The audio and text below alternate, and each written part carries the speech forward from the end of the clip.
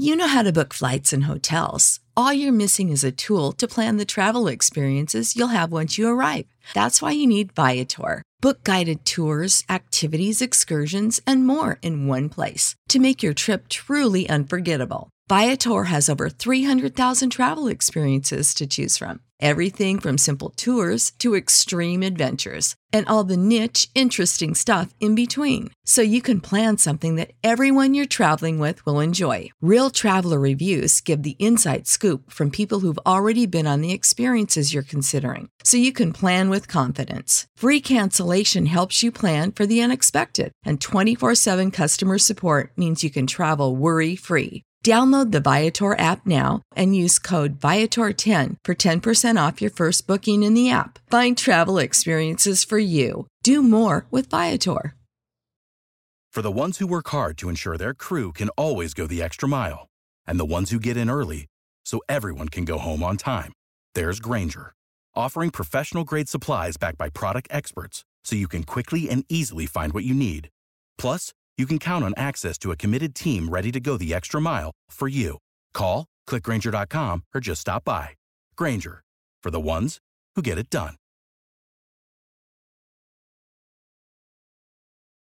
Discounted Festival of Trees tickets are available at select Acme locations. Get into the holiday spirit this year at Festival of Trees, presented by Acme, November 12th through the 14th. Take your time enjoying hundreds of decorated trees at our indoor holiday event that also includes live entertainment, holiday shopping, Santa, and introducing this year, the Festival of Trees Pub. All proceeds from selling the trees support local animal rescues and shelters. Go to customer service at your local Acme and secure your discounted tickets now.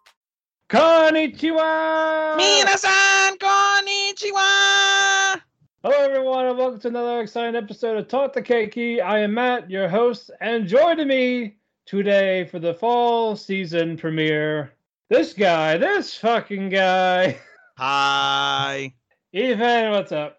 Yoroshiku onegaishimasu. We should do that. Do you be like Kevin Kelly and Chris Charlton together? I don't watch their English commentary. You really don't? No. You watch Japanese commentary? Yeah. So whenever they like, oh, I'm Kevin Kelly and I'm joined by Chris Charlton. Chris, yoroshiku onegaishimasu. Yoroshiku onegaishimasu. No. That's what they do. That's how they start every fucking broadcast. So we should start doing. I'm still not watching, but yeah.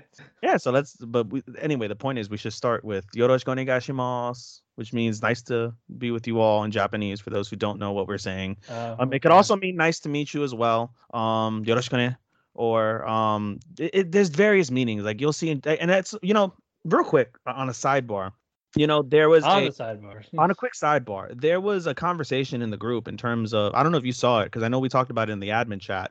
There was a conversation in terms of how Japanese translations aren't the same as the English dub translations, and the point was that they're both inconsistent. And I wouldn't say that they're not incorrect. They are inconsistent, however, where like I just said, when I say yoroshiku onegaishimasu, it can mean pleasure to meet you, nice to see, or not nice to see you, pleasure to meet you, I'm in your care, pleasure to work with you. There's different like variations to that, you know what I mean? So I don't know, I just wanted to I guess bring that out in the forefront in terms of the fact that even though people say like, I'm a dub, even though I'm not a dub fan, I always talk shit about people that watch dub, but by reality, Japanese translations aren't necessarily the same as what you hear in Japanese. And then same thing with English dub as well. If you're hearing it in English dub, there's a good chance that that's not what was said in the original Japanese translation. Perhaps it sounds better, and maybe that's what should have been said, but in terms of how they translated it's just for the sake of the show and for the sake of continuity, and not so much what was literally transcribed either in the manga or in the original Japanese commentary. So I am rank 16,800 and something in the fantasy anime league. Oh, I thought it was in. No. But I'm not getting the good results right now. Oh well. Go man. That's fine. Whatever. It was last minute shit anyway. Kawaiso! Anyway, this is the official fall season for Talk to Keiki. We're off to a great start, aren't we, guys? Yeah, we are. We're only going to do a few reviews, while the rest is going to be first impressions, and we'll give you a top 5 of what has impressed us so far. And let me tell you, ladies and gentlemen, we have a lot that we are going to cover this season. We have Ichi, Ni, San, Yon, Go, Rock, Nana, Hach, Q, Ju. We have 10 anime we are watching together. Among the animes that we are, well, actually, no, 11, including Aquatope. We have 11 animes we're watching together. We have 2 for me. So I've got 14 animes. And Matt's got a lot more. He's got 4 other ones that he's watching on his own. So 10, 11. I'm at. And we did finish 1 over the weekend. We finished 2, technically. Well, not really finished, but, we can review 1. Yeah. So I'll get into that when we get to it. We'll get to it. All right. So real quick news and notes. We don't really have much. There's a single thing that I wanted to bring up, and that is Belle, the beautiful, basically Japanese version of Beauty and the Beast. It is coming to American theaters in late January. If I believe, I'm not looking at the article in front of me, but I believe it's January the 22nd. So Friday, January 22nd, it will be in American theaters. I'm very much looking forward to that. Like I said, it's the Japanese version of Beauty and the Beast. It's received rave reviews. It's made a lot of yen in Japan. And I'm very much looking forward to seeing it. Matthew and I are talking because I'm actually, unrelated to the podcast. I'm probably going to try my hardest to go up there for a wrestling event that I want Matthew to go with me. And he promised that he would. So I'm really excited to see my buddy again. But while we're up there, it's the same fucking weekend. So maybe we can watch Belle together and we can watch GCW and fucking Deathmatch Wrestling together. There we go. Yay, a date weekend with my podcast host. I'm so excited.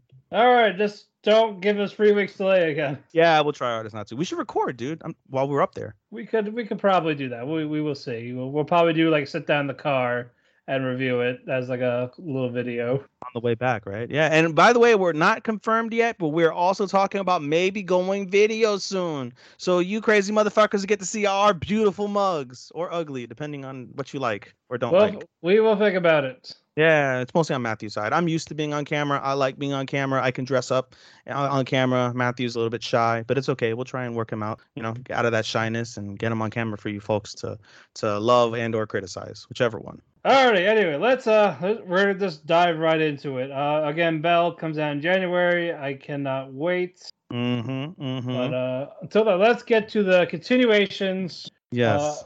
But after next time we record, we'll add Aquatope to what we're watching together because it's basically just the one thing.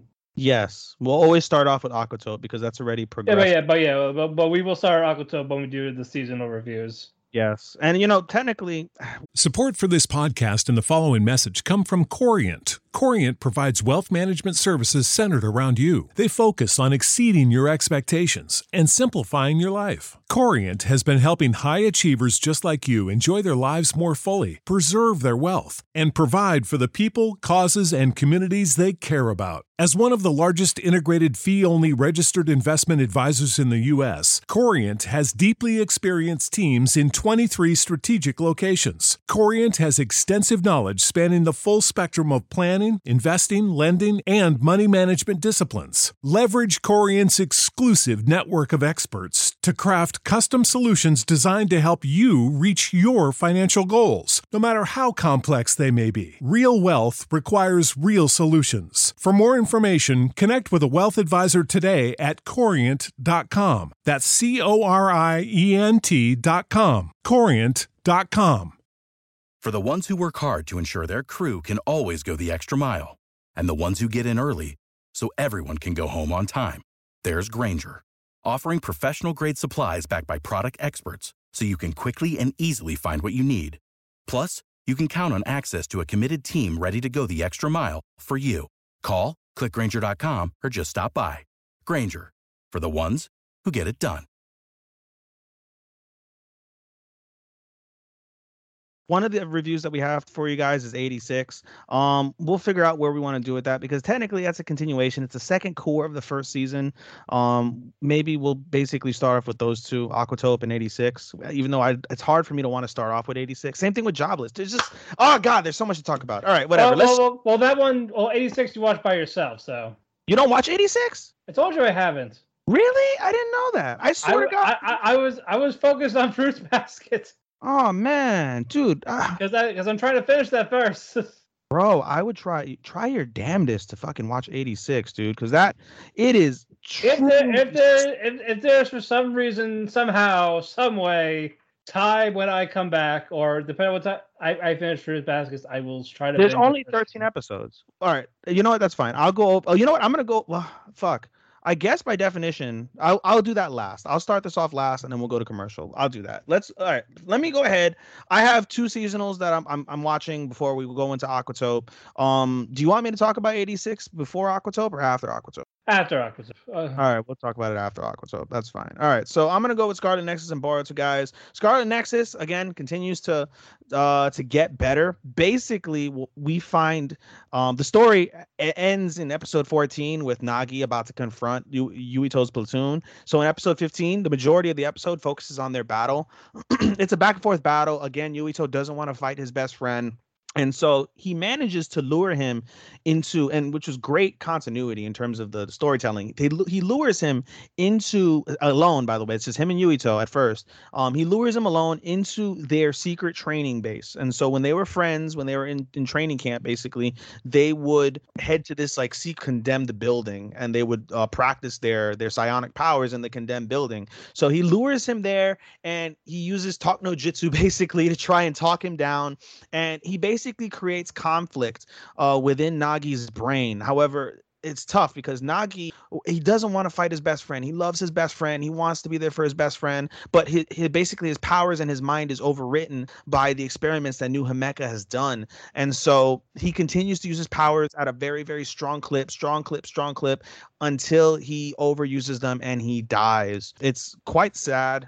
We basically see a final like conversation between Yuito and Nagi. Nagi comes to, he apologizes, he tells Yuito how much he appreciates him, and he dies in his arms in a very emotional moment for everybody there. After Yuito passes, they manage to make their way to the government, to the capital, basically the Capitol building. And so Yuito and the platoon end up speaking to Chairman Sumeragi, which is basically Yuito's last name. I'm saying that incorrectly. I apologize. But for now, because I don't have it directly in front of me, we'll do Sumeragi. Basically, he has a conversation with Chairman Sumeragi, and he explains, like, listen, I know these things from Togetsu, and, this isn't right. I don't understand why you're trying to have this fucking, this thing to try and, with the moon and whatnot. And he mentions that basically, since he knows, his brother tells him the whole story. And he says, we're doing this for revenge on the moon. We're doing this to carry out your ancestor's legacy. By the way, your ancestor is still alive in the depths of this building. He's in cold sleep, basically, they confirm. And so Yuito's platoon basically says, like, hey, I get you want to do, you want to have revenge, but there's no reason to. This is like fucking 2,000 years in the past. There's no need. Let's just focus on us. And he's like, no, we're going to use your powers basically, and we're going to use everybody's brains to communicate and try and break what's called the extinction belt, which is basically like the surrounding belt that protects the Earth from the moon in this instance. And one of the platoon members notes that, hey, only people with psionic powers can offer their psionic powers to someone like Yuito. Anybody that you take their brain from and to use these powers, you're going to effectively make them brain dead and kill them. And his brother's like, well, so be it. And so basically Yuito does not agree to that and calls his brother monster and says, nope, we're not going to do it your way. And he leaves. And his brother says, listen, you're sullying our name. And, this isn't right. This isn't what your ancestors, this is your duty as a Sumeragi. And he's like, listen, he's like, I think dad would be like our father, who's the former chairman who got killed earlier in the season. He said, I think he would be okay with it. I'm totally fine not being a Sumeragi. I don't care about my legacy. I don't care about the family. I just want to do the right thing. And so they basically get ambushed and they escape. The second part of the episode, which is basically where it ends, is they rendezvous with Kasane and her platoon and someone from Kasane's team. I believe they have like these engineers basically that help them with communications and things of that nature, directions, like a comms person basically. And so the comms person says, listen, I knew I know, like, you know, we weren't going to get a chance like this, so I recorded the conversation, and they're going to basically try and release it to the public, so that way they're aware, like, hey, your leadership wants to fucking kill you guys. So we'll see how that goes, but the episode ends basically with them informing Kasane that they're moving all the man-made others, which includes Kasane's sister, to a different facility. And this shocks Kasane. She's like, oh my God, my sister, my sister, my sister. They also let her know that Fubuki, which is basically Yuito's captain or commander, I should say, and also Karen's best friend, or sorry, not even Karen's best friend, but Karen's brother-in-law, basically, who's his sister. For those, I don't think I've mentioned this, but Karen's sister, which is Fubuki's wife, was also turned into an other. We don't know how, whether that was an accident, whether it was done on purpose, but she's also an other. And so the whole process is being led by Fubuki, and they're transferring to some unknown location to end the episode. So again, the story's getting more and more layered. If I do want to make a critique of this, which didn't help the case, is that the animation in this fucking episode was really shitty. It was it was not good animation, dude. That fight with Nagi and Yuito, it was pretty shitty animation. So I was definitely disappointed. So this is gonna be one of those, you know, half of me is grateful that, like, you know, I'm watching this. The other half of me, and I don't know if I've mentioned this, but this Scarlet Nexus is it's a video game. And so I hear all the time, and you see the visuals on Twitter. I see them when I try to pull pictures for our threads in our group. The gameplay and the visuals of the video game are fantastic. And I think, honestly, if I would have sat down, especially because I just got an Xbox One X, Series X, I wish I had started to play the game instead of watching the anime, because I think I would have enjoyed it better. The story is really good, you know, not really good, it's good, you know, definitely good, and it's pretty layered, but it's just it's meh as a whole. So those are my 2 cents in terms of that. I gave it a 3. I mentioned that before. I'll leave during the last season. It's going to continue to be a 3. I don't think there's any way that's going to go up to a 4. So it's a pretty, you know, average anime for me in general. Right. My other post, Boruto, coming off the heels of the greatest episode of Boruto ever, one of the most talked about episodes ever, one of the most hyped episodes ever, one of the most emotional episodes since Shippuden with actually, you know something? It just dawned on me as well. We didn't do a review last week, did we? Of what? We've missed several weeks of these reviews. So I haven't talked about Boruto, or have I? You talked about Boruto. You talked about all that. Did I talk about how fucking we lost Kurama? Yeah. And Sasuke lost his eye? You did. I don't recall. Anyway, it's worth noting again. Yeah, you were gushing about him a couple weeks ago. I don't remember. Man, I've had a lot of alcohol. I've got a lot of things at work. Of course you did. Of course. Anyway, it's worth mentioning again, Sasuke no longer has a Rinnegan, and Naruto no longer has Kurama. So off the heels of this event, basically, it's up to Boruto to get them back to Konoha. So Boruto has to use he's trying to use transportation jutsu, and he can't. He's struggling, and basically Kawaki berates him like, "Oh, you're basically a pussy. Stop being a pussy. Fucking come up with the you know, learn how to do it. Like, don't be scared. And Boruto gets angry at Kawaki, but because of his anger, he's able to channel that energy, and he's able to basically bring them back to Konoha. So they rendezvous on top of the what's it called? On top of the fire building, on top of the Hokage's office. What's it called? Sarada notices like her father's eye is fucked up, and she's like, "What's happened?" And Boruto basically apologizes, like, "It's my fault. You know, had I not come through, you know, your father wouldn't have lost his eye." But then Naruto and Sasuke basically say, like, "Listen, if you weren't there, we would have died. So, you know, as much as like the eye is your fault, it's really not your fault because you're a fucking savior." And basically Sarada's like, "Listen, I don't know exactly what happened, but I know you, and it's not your fault." It was very touching. And you know, but the episode basically focuses on the aftermath. You know, we learn a critical piece of information when they basically reinterrogates Amado, and Amado mentions like, "Listen, they asked him like, is there anybody left?" And he's like, "Well, I doubt Kashin Koji is alive," which he is alive, and they don't know that. We doubt Kashin Koji is alive. The bodies that are there are empty, like the spare bodies are empty. We turned off Delta, so she's good. So the only person we have to worry about is Code, but Code is a motherfucker. Code, whereas every single person of Kara, including Kawaki at the time, they were all genetically modified with scientific ninja tools to make them stronger. It was the opposite for Code. Code was so powerful that they had to put a limiter on him, and that if they took his limiter off, he's more powerful than Jigen was, which is scary. They also mentioned that Code has a defective karma. They tried to put karma in him and it didn't work out. However, he retained karma's ability. He's just not an active host. So at that point, they pan over to the other dimension where they're keeping the 10 tails, and we see Code wake up and his karma activates on its own, and we see a smoke cloud, and it's Ishiki. Ishiki says, listen, I'm dead. My spirit's going to be destroyed.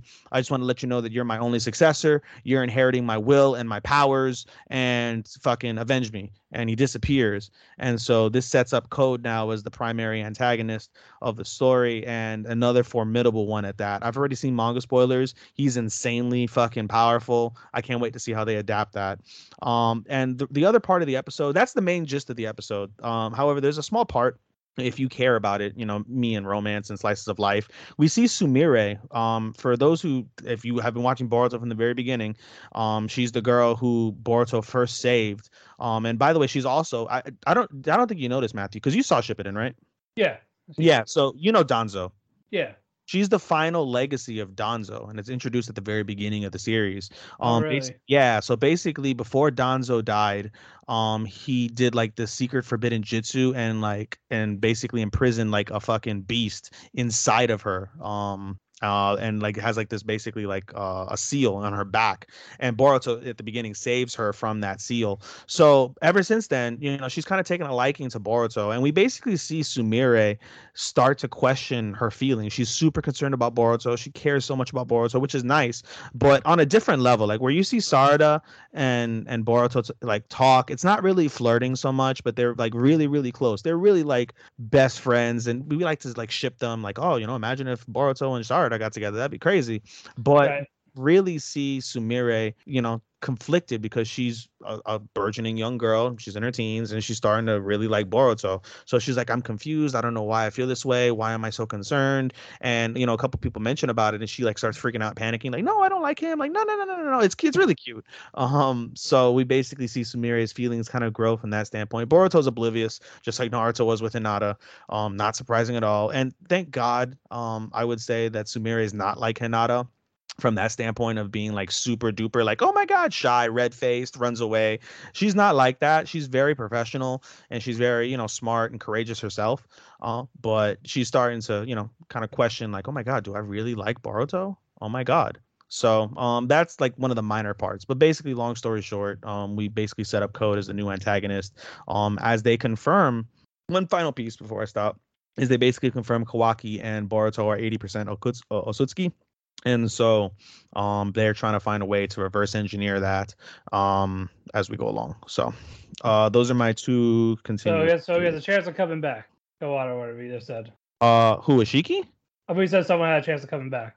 No, not quite. So what I said was Ishiki's dead. So, all right, let me back that up. I'll give you an explanation briefly. So, during episode 66, which is the original, do you remember the first like hyped fight between Naruto and Sasuke versus an Osutsuki?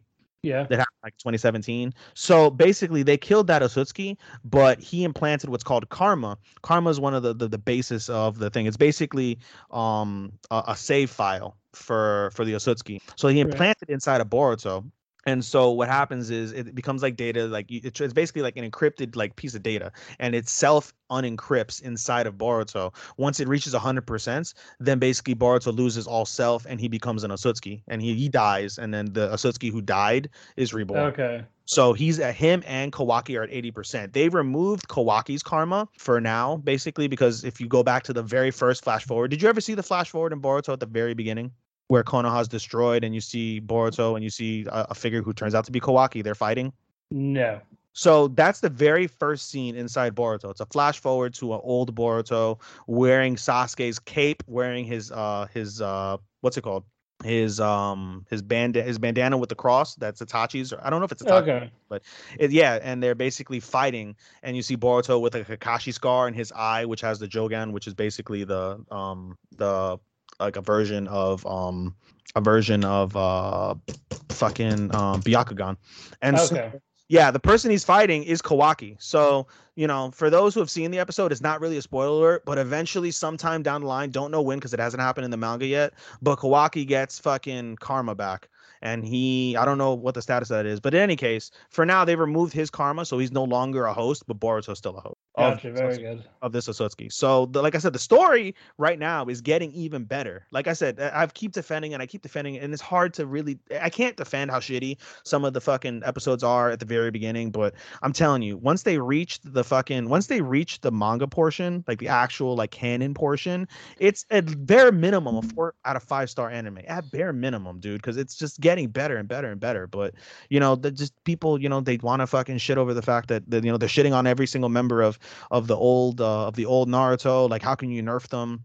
I get it, but I don't mind how they're doing it because I'm thoroughly fucking in it. All right, we're gonna stop you there because we don't want another 45 minutes Boruto. My bad. That was only 13 minutes, I think. I know, but just in case.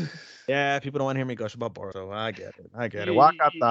You can make that a cake shop, keiki shop.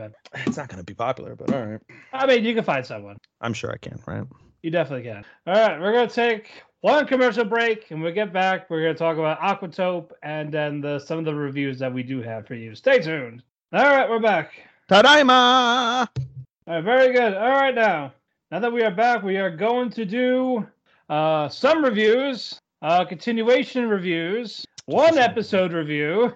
Just a single one, dude, for now. Just the one, not the other 6. You mean and then we're going to... Yeah, and then we're going to wrap that part up with one fall anime we started and finished. Yes, we did. Well, first things first, Aquatope. Aquatope, go ahead, Matthew. Okay, for those that remember, what was that new aquarium called? Tingara. Tingara. Tingara. All right, everyone's at Tingara again. And now, even Fuka. Everyone and their mother. All right. Yeah, basically, OG is handing out jobs to them. Like, hey, I know this person. Can you hire? Sure, go ahead. And she was like, what the fuck is this? Basically. We're not doing that again. We're not doing that again. I could call someone a bitch. No one's going to Yeah, that's fine. You can call someone a bitch. Yeah. I didn't say the C word. I said the B word. We know. I know. I believe you. Anyway. Shut up. You shut the fuck up. Shut the fuck up. Anyway, it picks up where we left off with Kukuru being embraced in Fuka's arms. Like, what do you do here? Oh, I finished school. What about the movie? Yeah, fuck that. I'm done with being an idol. And I was right, by the way, Matthew. It's a year. I know. A year later. All right. Either way, she's still done with high school. Yes. Both of them. Yes. They're both done. Yes. And now apparently it's like, hey, I live next door to you. Yes. Not creepy or anything. Like I stalked you. I really thought, I was like, listen, if they're sisters, why did they just fucking share? Like, why didn't they share a room? Like, they could have saved on fucking rent. I don't think they could do that. I mean, it's not even like even though they're adults at this point, so we can call it an adult anime. It's not really an adult anime because they're not fucking anyone. They're not seeing anyone. They're just two people. And as much as I think it'd just be complicated in Kukuru's lease with the apartment. Perhaps, but I also think I think the manga writer or is this a light novel or a manga? Manga. It's a manga. So now it is, yeah. Everybody and their mother wants to ship Kukuru and Fuka. I do too, in all sincerity. I really kind of want to ship. I think that's set sail. Yeah, I know the ship is set sail, and I think that's one of the points of why they're not living together is because they wanted to make sure that no one can say like, oh, are they going to get together? Like, it's not a Yuri, unfortunately, ladies and gentlemen. We'll find out at some point whether they have love interest or not. Kai is always a part of that. I don't know who Kai's going to fall for. I think Kukuru, but we'll see. Either way. Yeah, I think that's why I want to set that ship sail. But anyway, continue. All right. Basically, Fuka tells Kukuru that she has a job at Tingara. And she has a job there. We're next door neighbors. Like, oh shit, no way. Oh my god. I can so everyone fucking moved there. Essentially, everyone fucking moved there. They're still in Okinawa, though. That's the thing. They're still in Okinawa. They're just in like downtown Okinawa. They went from like rural Okinawa to downtown. Yeah, they're near the city. Yeah. And then the director was like, okay, Tetsuji. First is like, okay, actually, before that, Fuka gets the job with handling the penguins. Penguin. I love saying it in Japanese. Penguin. Yeah. I'm not going to say penguin anymore. I'm definitely going to say penguin. And then she was like, go fuck yourself. You're gonna name everyone first. You gotta do their personality, their name, their number. What's their gender? What do they like? What do they dislike? You gotta name all this before you even talk to me. Go. That's essentially what she did. But Fuka's challenge. You have a couple of days, right? Break. Yeah, I mean, Fuka's up to the challenge though. She's sweet and she's determined in her own way. Yeah. She doesn't have heat with. So who knows what? We'll probably get a flashback of what happened to her in school during that year. We have to, bro. It's not school. She was done with school. She was an idol. Actually, no, she wasn't done with school. But I think she was in college. I think, yeah. No, she wasn't in school. I'm sorry, college. She was going to be a senior in high school, basically. Oh. And I think she was getting homeschooled, I think, because she wasn't in school, obviously, because she was an idol. She was supposed to go back, though, for the school year, they mentioned. So she's also a senior. They're basically the same age, like I said. Okay. So all right, that's fine. Yeah, I mean, we'll see. I guess, like you said, we'll have a flashback at some point with how I'm sure she met up with her kohai. I'm sure she probably met with the director. She probably met with a couple people. And just felt like that guy in good conscience can't do this, basically. Yeah. So she mentioned it. I mean, she wrote the finale when what was episode 13, where she was on the plane and she told her kohai or the director, one of the two, she's like, I can't do this. I'm sorry. I reject it. And then we don't know what the fuck happens to her for a year. Yeah, but she still went there for the year, so. Yeah. So I'm curious to know if there's anything significant that happened or whatever. Either that or she just went home just for a little bit. Anyway, Tetsuji walks to the office and tells Kukuru, we are going to do this rehearsal tour one more time. Yeah. Basically, just practice on the marketing aspect and be quiet. We are recording you.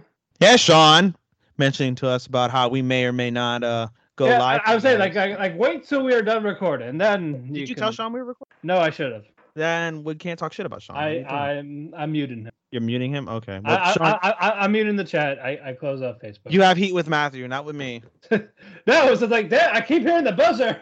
So you're on vibe right now. we will message you when we are done. We want to get this done, damn it. Breaking news flash. If we're not on the air next week, you know why. Yeah, because I'm not here. Well, that's true. Oh, by the way, we should have mentioned that at the top of the show. I did. I did it last week. Well, just as a reminder for anybody that didn't hear last week's episode. When we close out. When we close out of here. Anyway. And though everyone gets the email properly. No issues, right? Wrong. She goes to Chiyu, like, hey, we need the penguins for the tour. She's like, no, they're not ready. Go fuck yourself. Yeah, that. And she wants the other person. It's like, okay, I think Kaoru. I don't know I didn't really spend time trying to figure out those people's names as of right now. The girl on the green, I think that's Kaoru. But she's like, no, we're not doing that right now. And basically, everyone's saying no. Mm-hmm. Because after the last little fiasco, and then, no one's ready yet. Mm-hmm. Despite Tetsuji saying, we don't need a lot of people. It's a practice run, but we gotta make a good first impression. Mm-hmm. We'll get to him in a bit. But you actually see Fuka being determined of studying the penguins. Penguins. Mm-hmm. Penguins. Penguin. I fucking love penguins. Daisuke. Sugoko Daisuke penguin. The aerodynamic, the shape. Oh no, the taste, the penguins. Boku no. Oh, I'm trying to. What is? I love penguins. Boku no Pico. No, it's not Boku no Pico. Boku no Penguin. No, it should be Boku no No, it's either Boku no Penguin Daisuke or Boku no Daisuke Penguin. That doesn't quite equate though. I'm sure somebody that knows Japanese is probably just fucking ripping their fucking head off right now and going to turn us off. But probably. What was that old guy's name again? OG, something like that. Not the grandpa. Who's that other old guy? What's his name again? Umai or something like that. Umai, yes. He got caught with the ice pops. Say, hey, you can't do that here. Umiyan. Like, hey, you can't have the ice pops here. You got in trouble. Mm-hmm. Since Chiyu was like, nope to the penguins, Kukuru's like, hey, I'm going to talk to your friend instead. Marina, hey, can she? I want to do it. We'll convince her eventually. I mean, if there's time. Mm-hmm. So Kukuru's a little hopeful. And then they have an after party with Fuka's return home with the whole Gam staff and EG for some reason. Mm-hmm. They like him for some reason. He's not bad. He's not bad. So, but he's super obsessed with fish, though. He's like the male version of Kukuru. Oh yeah, he's very. But Kukuru don't like him. He's a guy, so. And so all that's done. They have the after party. You see Fuka studying really hard while Kukuru is being a party pooper because she sucks at her job now. It's like, hey, shut up, your friend's here, your potential girlfriend / sister's here, party. And then Fuka does the test with the penguins. This motivates Kukuru to do her job well, but Fuka passed the test with flying colors, 100%. And that made Chiyu say yes to, all right, fine, we'll do it. And then you find out why, because the penguins are in a new habitat, so they're anxious. And a crowd of people would get them messed up. But they said, okay, they can only observe, they can't touch them, they can't feed them. They watch them get fed. It's like, all right, fine, we'll do it like that. We only had one family, so a group of 4 people showed up for the tour. It's like, all right, good, success. Everyone liked it. Everyone's happy. The Tetsuji's like, damn it, 4 people, you son of a bitch, you're fired. even though he said numbers didn't matter. Now they apparently did. Like, I will stone cold stun your vagina. How dare you? Jesus Christ, dude. He would. Plankton. Plankton. Plankton. Crabs. She should respond back and say crabs. I'm waiting for it. Oh, if she does that, I'm automatically making it a 5. Yeah, it's a 4. I'm gonna make it a 5 if she responds back. It's still a 4. But yeah, other than that, nothing big has happened. It's still people trying to find their groove in the new job. That's essentially it. Still a good episode. ED is still growing on me, that for sure. Really good. It's not last year's ED. It's not gonna beat it, but it's no. Pretty close. No, they're still nicely done. All right, now the one you guys actually care about, because you guys don't care about Aquatop. You care about this one, Demon Slayer. Yes. We're only doing the 1 episode for now. I'm probably gonna watch the 2nd episode if there's new scenes. Yeah, I'm not gonna. Well, I'm kind of stuck. If there's new scenes, I say we watch it. Yeah, for sure, but I will find out next. Yeah, I guess. I don't know. But as of right now, we're just doing the 1 episode. Something tells me we're gonna watch the whole fucking thing. Most likely. We'll see. If we do, who cares? We don't have to really review it, do we? Yeah, we'll only bring you a review, guys, on these Demon Slayer Mugen Train arc sequels if there's new content. So this brand new episode was a prequel to the movie. That's why we're gonna review it. If, like Matthew said, if anything pops up of significance, we'll bring it up. We're not going to review the whole episode. The majority of our listeners have already seen the movie. If you haven't seen the movie, go ahead. You can either watch the movie, or you can watch this basically weekly episodic drop. It basically is the movie in episodic form, and it includes the deleted scenes that they're saying that they may bring back. So if you want a more complete version of it, only in episodic format, you can watch this. If you just want to spend 2 hours of your time, watch the whole movie and say fuck everything else, just you can watch it. It's available on Funimation. It's available on Crunchyroll. For anybody out there, English, Spanish, Portuguese, and of course Japanese on Crunchyroll. So yeah. Umai! Umai! Umai! Umai! I love that. I love Rengoku. It was funny at first, and it got annoying during the movie. But then when I heard it again during this episode, and I was like, "Oh shit, I forgot about that." Yep, I still get it. In the manga, he just says "tasty," not delicious. Yeah, but it's the same thing. I know. I was like, "Tasty." Well, you can tasty. Tasty. Well, no, technically that's incorrect, because if you say tasty, it's oishi, which means like that's good. That's yummy. Well, tasty and yummy is the same shit. Yeah. It's still good. You can't have like fucking. I guess you can't have somebody like Rengoku. Umai! I mean, you can. Oishi! Oishi! He could. I still would not mind. Rengoku-sama? Oishi! But Oishi! But the trainer Oishi! Yamete! Rengoku-sama! We must have the same. That was good. But no. Anyway, basically, Rengoku's eating his delicious food that he finds at this place. They're talking about the Mugen Train being out of commission, so he goes to investigate. Hey, what's going on? Because of the slasher. And then that we see the slasher in the opening sequence of this episode. Right. Basically, a conductor going to an empty cart, and then the things flash. And he's like, "What's going on?" And then he sees a figure inside the shadows, and he gets slashed to shit. Hence the slasher. Yep, the slash singing slasher. And so, by the way, basically what Matthew's alluding to is when he hears about the slasher, they comment to the restaurant owner like, "Hey, you have really good food. If you move to the city, it would be super popular." And he's like, "You guys don't know what you're talking about." And then that's when he opens up the paper, he sees Mugen Train. 40 people disappear, and they start asking about the Mugen Train. He's like, "Yeah, the reason why basically my shop sucks right now is because of the fact that people are scared because of the Mugen Train, because his shop is basically right next to the train station, or right near the train station. So people are scared because of the 40 people that were lost on the Mugen Train, as well as the slasher murderer that's there. So it's a double fold basically as the series starts. Right. Then he eventually goes to the train cart and he sees the old lady and the woman asking about the demon. Is that the station? They're not in the car. I said it at the train station. Oh, you said train cart, and I was like, it's not a cart. Oh, no, but they have a cart for the bentos. Whatever. All right. Anyway.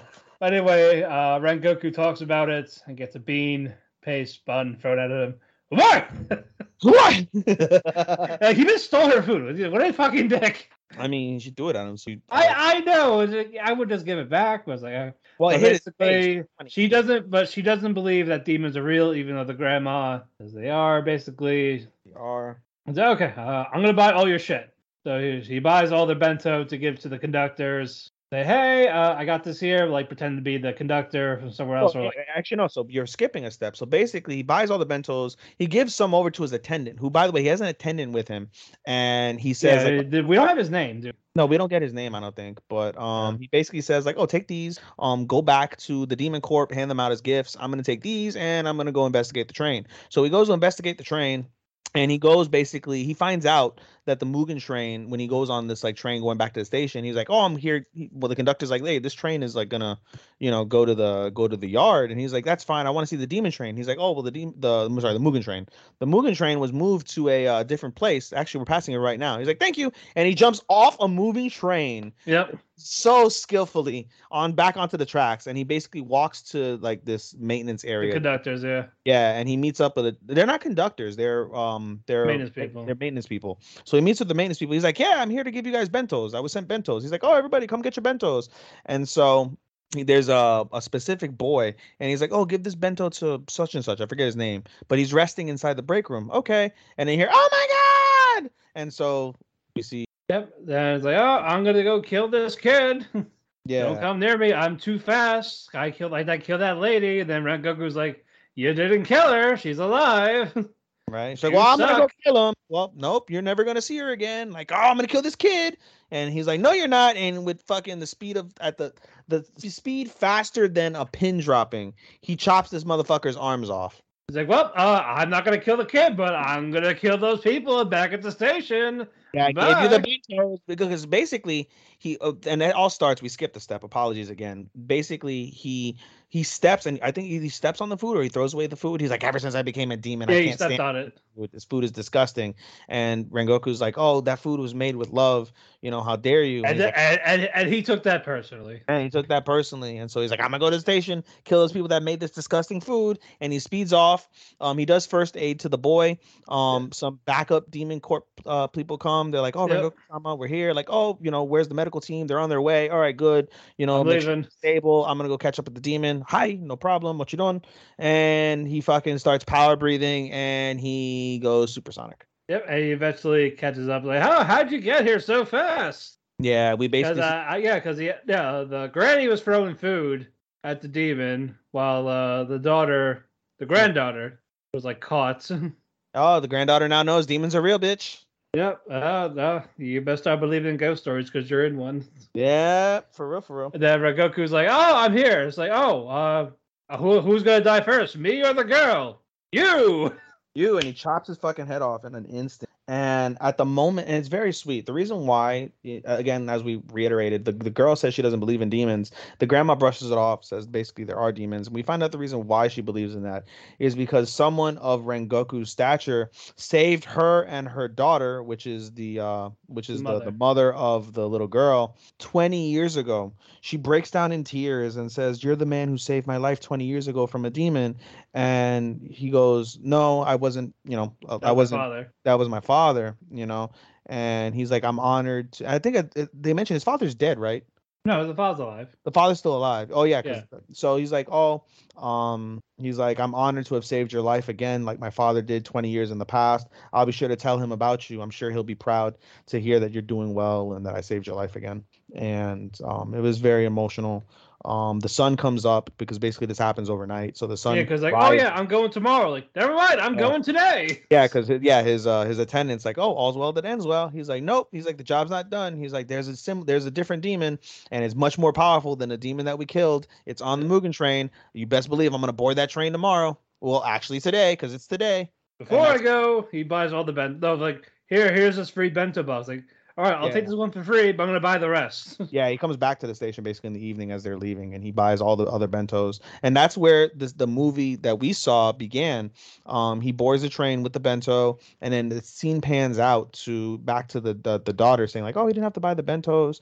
And then at the time that we see the daughter, we see Inosuke being Inosuke, and we see Tanjiro, and we see trying to tackle the train. Yeah, and we see Zanetsu and Tanjiro basically all board the train. Away they go.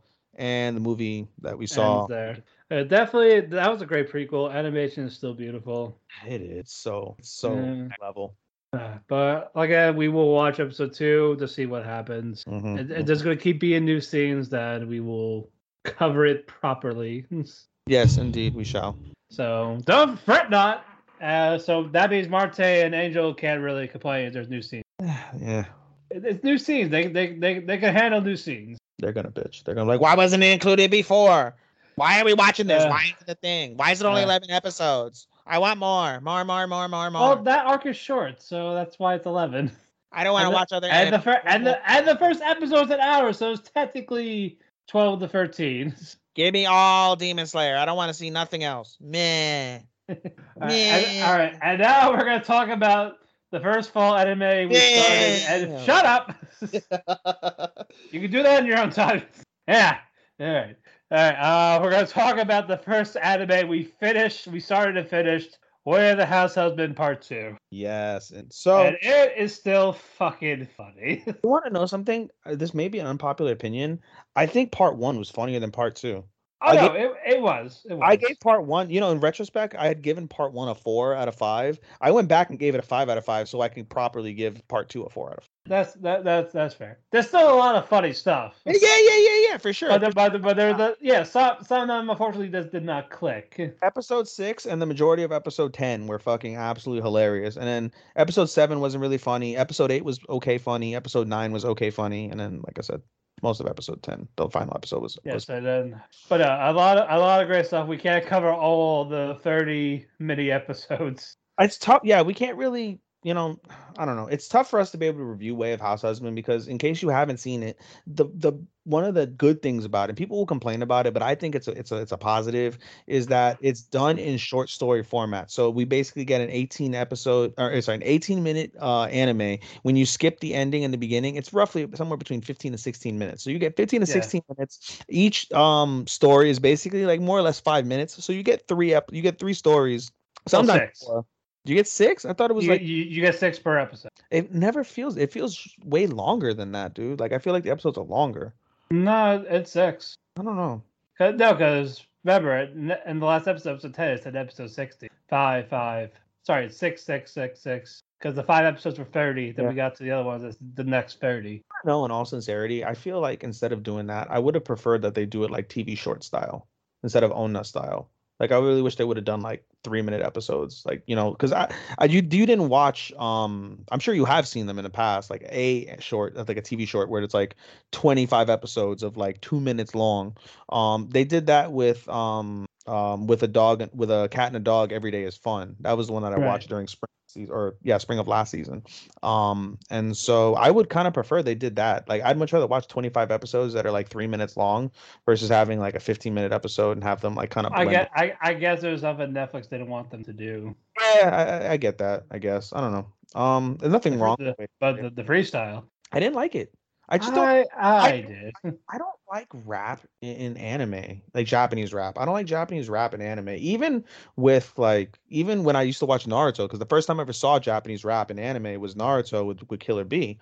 It just never hits for me. Like I'm never like, oh, that's so fucking cool. Like, it doesn't hit for me. I'm sure it was funny for a lot of people. I'm not gonna say, it's not funny in general. Like, the topics that they were covering were funny. Yeah. It doesn't hit for me the same. Yeah. But again, other than that, there was a lot of great stuff, especially with the dogs, borrowing the dog. Oh, the cat. You mean the cat? No, they're borrowing the dog. Oh yeah. I thought they were gonna mate. I was like, oh, are we gonna see the dogs fuck? No. Like, I was like, I need to pet your dog. Could I pet your dog? It's very fluffy. It's like he's like, get quick. Where are we going? Dog park. And dog park. That was funny. And they're just running around like chasing the doggies. It was funny. I also thought the amusement park. Miku's attached to the amusement park. Like he's never been to one. Yeah. I was like, aw. Miku's cooking scares me, and her father scared me with the cooking. Yeah. And then the mom's like, all right, you guys need to stop. And the Tatsu's like, I have nothing but respect for I am outclassed. Susan. Oh god, and fuck that guy. Fuck that freeloader guy. I know, but it's like we're like, oh look, I'm out of money. I can't be happy without money. I know, but I like I did like Torajiro though. Like, help me make boba tea, tapioca. That was fun. Their interactions were funny. The freaking what's it called? All right, I'm back. Yeah, my partner just got home. Yeah, again, the tapioca stuff was great. Tapioca stuff was great. I always loved when Loki loved the when he's like having the moms like the housewives conversations. Yeah, I love how he just fits in perfectly. He fits it perfectly, and he starts like talking in Yakuza talk about nice, simple things with his wife, and they're all scared shitless. They're like, "Oh my god!" It's like, what is he? Like, what is she? Miko basically domestically abuses Tatsu, and they're like so concerned for him. Like, and here, take this candy. Yeah, he's like, oh, if you ever need anything, don't hesitate to reach out to us. We're here for you. And that was the Halloween costume was pretty cute. Yeah, they didn't win. Like that's fair. Like they shouldn't have. Yeah, I think it was a baby dressed as a. Also, the poor oven. Yeah, that poor oven. Oven, no. Bro, I wonder if you can really do those things. Like when he was making like the bean like the paste. Like he's like in a rice cooker and like I was fucking incredible. And then I was like, oh my god, it was so cute when he basically cooked this thing in the flour in a rice cooker, and it ended up being a bear cookie. It was so fucking cute. I was like, oh my god, it's a fucking bear. I was like, I need to know how to do this. I want to make a bear cookie. It was so cute. Oh, we definitely had a lot of great stuff in this. It's definitely a 4 out of 5. Yeah, it just like it didn't hit as much. It made me appreciate part 1 more, which is why I went back and retroactively gave it a 5 out of 5. Yeah. But yeah, like I said, super solid. If you like adult humor that's not like it's not sexual in any way, they do curse, hence why I said it's adult humor. And just if you can relate as somebody that like is super OCD or somebody that enjoys like cooking and cleaning and or somebody who enjoys just seeing a Yakuza like just be fucking being a house husband. Well, right now it's still comedy of the season so far because again it's the one that's finished. So for all we know, Komi-san can take it. Senpai's annoying, or Miroku-chan for some reason. Miroku, yeah. Well, we'll get to those in a second. Yeah. But yeah, I think because we're not watching a whole lot of comedy outside of those. No, there aren't that many comedy, honestly. I mean, if you go over, well, Ganabre is an ecchi. It can be considered comedy, but it's really more of an ecchi. Yeah, but it's definitely not. It's not funnier than House House. No, not at all. Yeah, it's just more. It's more on the sweet side. Yeah, Meiruku is horror comedy, so that's one comedy. Jobless is not comedy, although we'd laugh hysterically at some of the fucking things that. Because he's Ruji is a dickhead. Yeah, you know what? I'm gonna go over. So as we said, we're gonna give opinions on the first couple episodes. I'm not gonna do that for 86, and I'm not gonna do that for Reincarnation because of the fact that those are by definition different. They're part 2s of their core 2s. So I'm gonna give you guys little mini reviews on those. I know we'll do a mini review on Tensei. Yeah, we'll do on this 86 is all you. Yeah, I'll do a. Yeah, we're gonna do that. And we're going to talk about everything else we are watching, separate together. Yeah, Takt isn't. We'll just go over the list real quick. Takt isn't a comedy. Banished Hero. Banished Hero kind of is a comedy. You watched it, right? Which one? Banished Hero. No, I thought you did. I did watch it. I thought you were watching it. No. Oh well. Yeah, that's for you. Otame is for you. All right. I'm like, fuck, man. I thought we had Senpai is annoying. Is us. That's us. Yeah. Komi is us. We don't have yet. We haven't had Komi yet. We haven't included in the list. That'll come out October 23rd, I believe. And Ryoku is just passive. Not funny or scary. Hey, I mean, it's scary. It's creepy. You know me. I don't do well with horror. World's Finest Assassin is not. Planet Men certainly not. Fairway Paladin's not. My Senpai Knowing is a rom-com, so it's got a little bit of comedy in there. But yeah, I think Way the House Husband's going to win comedy of the season. I think, unless something changes. I think it'll be Komi, for being honest. I think Komi. Well, I don't know. We'll see in terms of. I think that might win romance of the season, but we'll see how it all plays out. How it all plays out, indeed. All right. We're going to talk about stuff we have not watching, which is you were going to start with 86. Yeah, so I'm going to give you guys a little review on 86. As I mentioned before in the previous segment, 86 is basically core 2. This is core 2 of 86. The core 1 happened actually in winter, I believe, of spring. It was spring, sorry. Spring of this year. So we're at core 2. We're at fall now at this point. And 86 is going to be in the running because the AOT starts in December, even though it's considered winter. Demon Slayer's new anime, even though they're going to consider it through the fall season since they're running the Mugen Train arc. By definition, I'm not going to count that as a fucking thing because the newest material isn't coming out until December. JoJo's not coming out until December, even though it's considered a fall anime as well. 86 has a really good shot. Maybe not in the general public because they're going to count all those other ones. But for me specifically, since I'm not counting those, 86 has got a really good shot to basically win Anime of the Year. We got some surprises that may give it some competition, but 86 is just absolutely fucking stupendous. For those who don't know what 86 is about, 86 is basically, it's kind of like Code Geass in a way where you have mech action mixed with discrimination.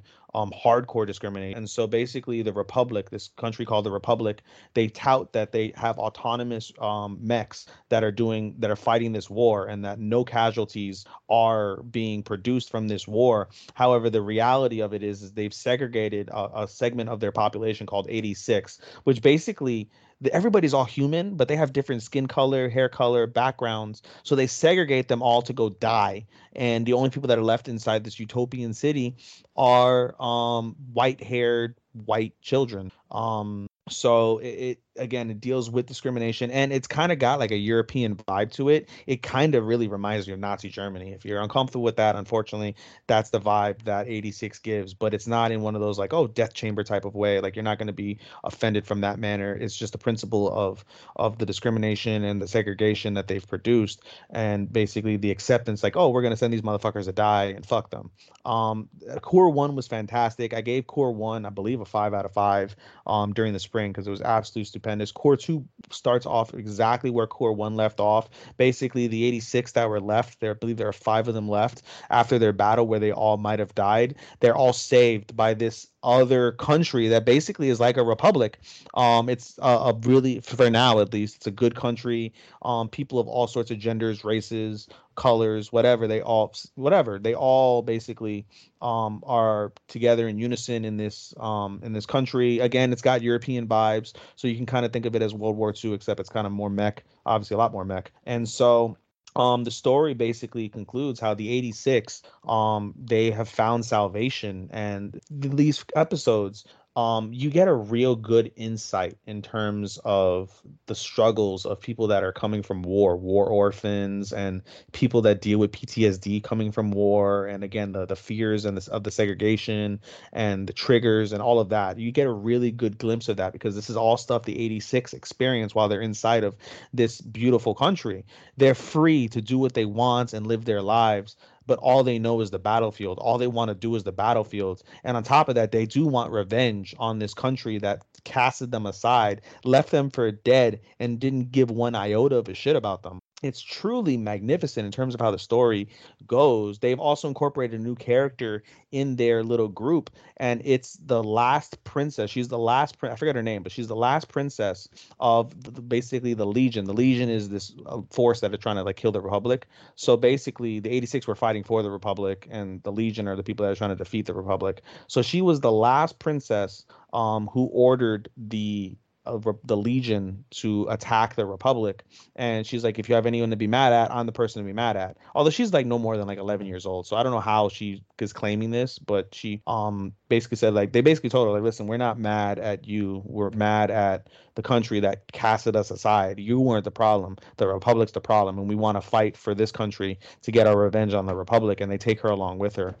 Meanwhile, our other main character from the Republic, who sympathizes with the 86 and wants them to basically be full-fledged citizens in this racist country, Lena, she was demoted after the end of Core 1 she went from major to captain, and she's just a complete bitch at this point. Like, she's angry, she's disenfranchised, she doesn't care, she fucking openly mocks the basically her superiors without doing anything to basically get herself killed, in essence. And it's a night and day type of shift from Lena, the innocent good girl who had sympathy for the 86, to the destroyed soul that Lena has, where she's just pissed off that she has to work for this fucking country that are full of racist pigs that hate these people that are, were just normal people before this whole war happened, and now they're ostracized for having, red hair, blue hair, black hair, or like dark skin, or whatever the case is. It's quite fucking sad. But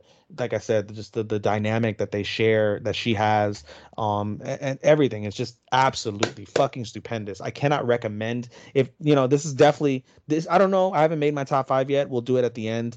But this is damn near close to being my number 1 recommended anime. If you must watch, please, you must watch 86. You will be blown away. If you like amazing mech action, if you like amazing storytelling and are okay with uncomfortable subjects like segregation and things of that nature, yeah, watch it, Matthew. Watch it if you get a chance.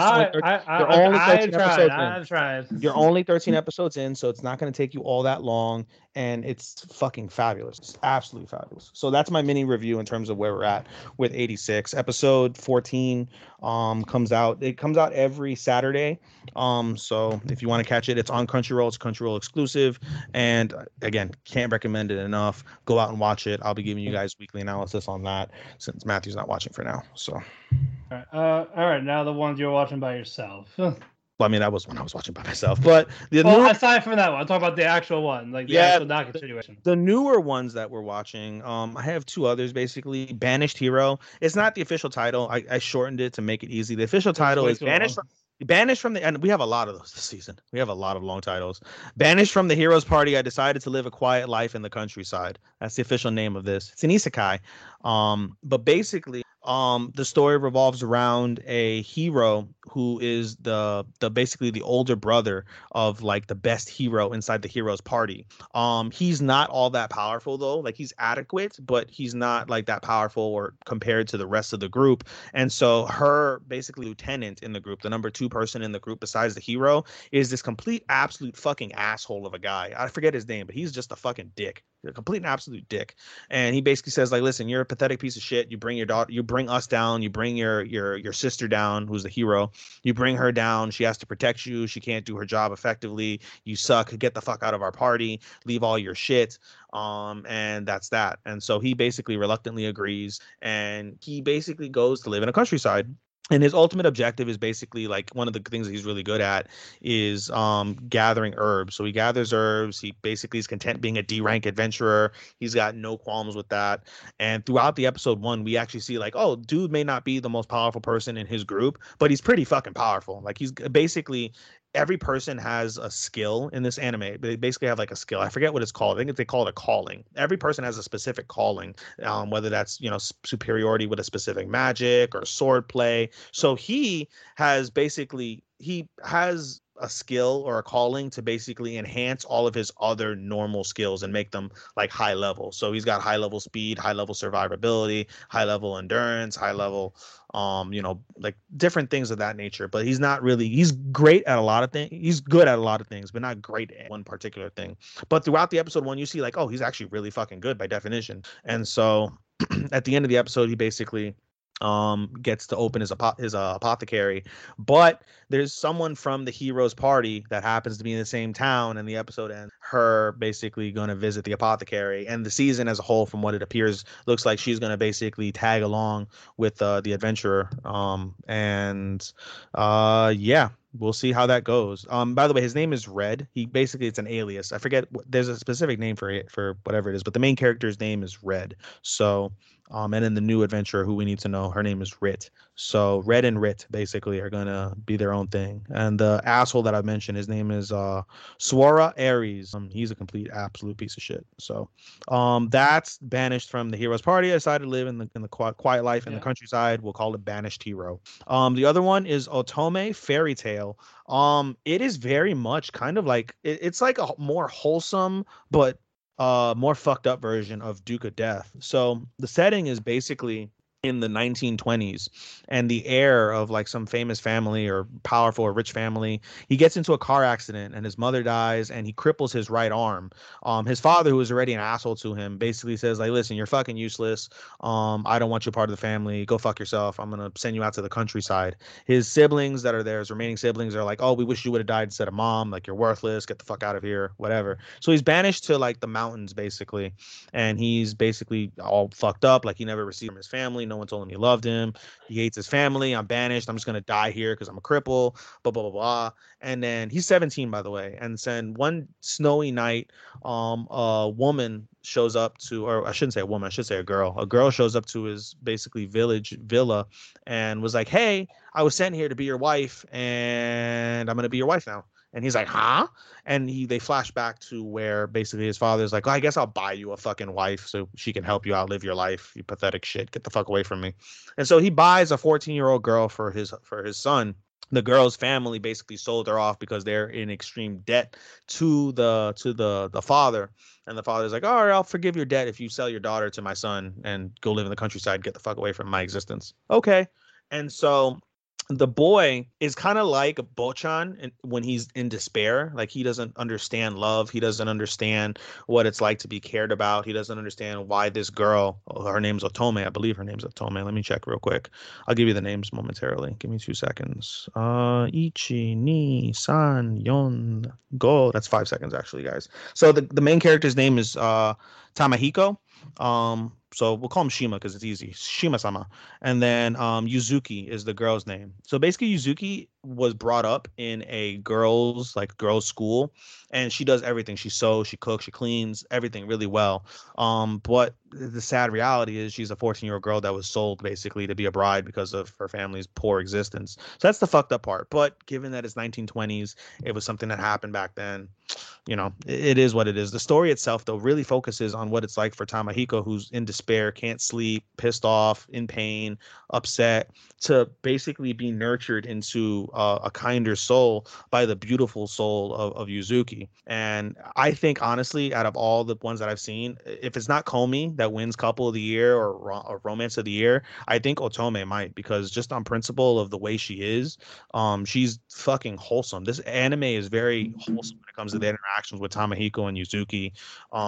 You know, she expected when she first got there and she saw Yuzuki's cold demeanor, she expected to get beat. Like, oh, I'm gonna get beat, like this guy's a dick. And he asked, one of the glaring things is Tomohiko asked, like, how far did you travel? And she goes like 10 something, basically like 10 miles. We'll call it 10 miles up the mountain in the snow to see him, to be with him. And so the first thing he does is he puts his jacket on her and was like, we don't want you to catch a cold. And ever since then, basically, she falls in love with him, wants to fall in love with him, wants him to fall in love with her. It's very, very wholesome. So if you can forgive the aspect of, you know, being sold into bondage, basically, in essence, in the 1920s, the story itself between two people, one cold, one beautiful, and their love story is actually quite nice. Very good. All right. For this time, I'm seeing more than you. Yeah. In terms of what you're not watching. 4 or 5. All right. I'm gonna start with Visual Prison. Mm-hmm. This is basically Vampire Battle of the Bands. That's weird. It is very, very fucking weird. Mm-hmm. But Animation is a mix of 3D and 2D. You mostly get the 3D CG parts in terms of when they're performing these songs. And Yuki basically knows his band Eclipse, where Julita sings the song "Guilty Cross." And it's like, okay, he really liked that song. He wants to sing, like Julita. So it's like that's his goal. He wants to sing. And out of nowhere, you see the new Eclipse, which is these two brothers basically. They do their song, and then the other band, Lost Eden, does their song. One of them gets their blood sucked, and that made Yuki like he has like a red eye now, like he's a half human, half vampire. So like, oh, this is interesting type of thing. Like he was chosen to be his own band or something. And he eventually meets Julita above on the roof, and it's like, oh shit, like I really hear like this is really you type of thing. Again, and you find out he's retired. He doesn't sing like he used to. It's like, hey, do you sing? Like, I want to hear you sing. It's like, I don't sing. It's like, oh, but I heard you in the alleyway say you wanted to sing, like me. It's like, oh, okay. So he starts playing the piano, and then Yuki starts singing that song, "Guilty Cross," which was his song, and he sings really well actually. And then you see the Scarlet Moon like drip blood to him. Because basically they want this to please the Scarlet Moon. If you please the Scarlet Moon with your music, you get this immense power.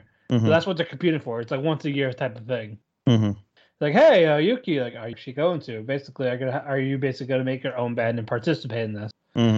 Before he gives his answer, credits. I honestly, it's one of those last minute things I wanted to watch. It looked interesting, but there's nothing groundbreaking.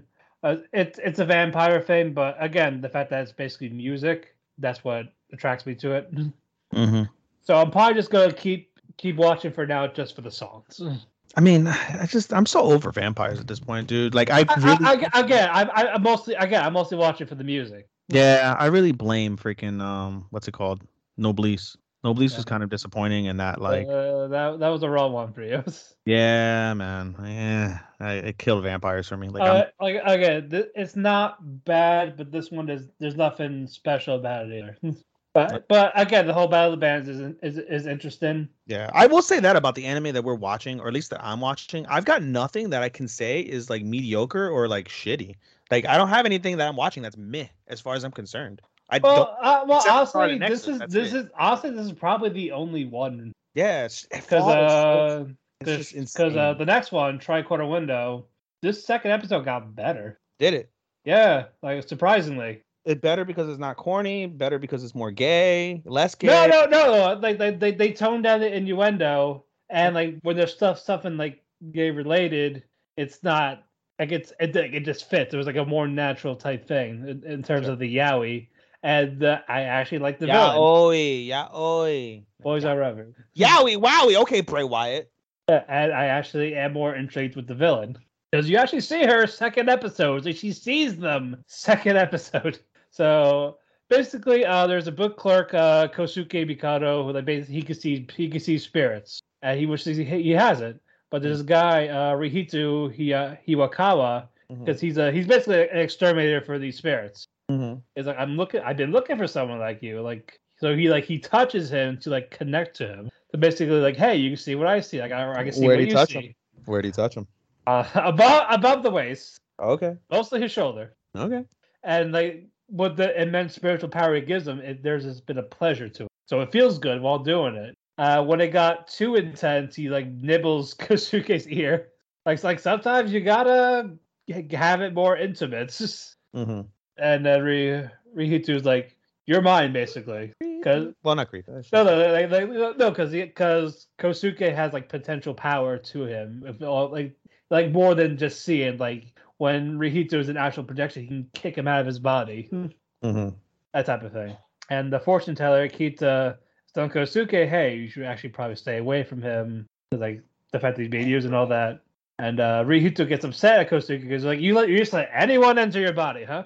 Hey. Because that's what Erika did in the classroom, like the villain. That's what she did to Kosuke. While like, oh, there's a ghost here. Then Erika controlled the body, saying, "What are you talking about? No, there isn't." So she's a more intimidating figure. Like, there's a mystery with a bit of creepiness for it. I don't know if I'll love this yet, like judging by the poster, I expect this to be like a dark type mystery. But for all we know, it could be down the road. Again, the first episode was, it felt forceful with the innuendos, like very cheesy, especially with the dialogue. But they actually toned it down. We got introduced more characters, so this made it better. So I am curious to see where this one will go. But not bad so far. Right now it's like a 3, maybe a 2.5. We'll see what happens. Next one, a Hike story. This one has been going on for the past month. Right, so I'm 4 episodes in for this. And this is basically based off a book, not a manga. I did hear that. Like it's an actual book, like an actual like folklore type ordeal. The Tale of the Heike in 12th century Japan. Yeah. And there's a bit of magic to it with the main girl Biwa. Like her eyes, like she has the multicolored eyes, and she sees the future type of thing. And she's like telling first her father gets killed by the Heike family because they're awful, and but Biwa befriends one of them, Shigemori, who also has the eyes that she has, the multicolored eyes, sees the future type of thing. So she eventually gets taken in as like adopted, and she starts getting familiar with the family. You get familiar with almost everyone, and you get the culture of how they were back then. Like if a kid acted up against royalty or something like that, the only way to redeem is they get sent away somewhere. They actually they go into detail with how things were in that timeline, and that's actually great. And I think about Biwa, like what's that instrument called? The dun dun dun dun dun. What's that instrument that they normally play in the old times? Are you talking about the one that was in Snow White Notes? Essentially, yes. The shamisen. Yeah. There's a little vision of Biwa like playing that when something dramatic happens. Like she plays that in real life, but like in like a visionary type thing. Like you see Bo like long white hair and it's just singing with that instrument. Like something that's going on, like tragic or whatever. It comes and goes from time to time, but I like the magical aspect with the vision thing. I am enjoying the characters, even the family, despite them being like this powerful family and also essentially horrible people. But I am liking everything about this. Animation is unique, so that's always nice. Yamada, the guy who did a silent voice, Keion, did this after leaving Kyoto.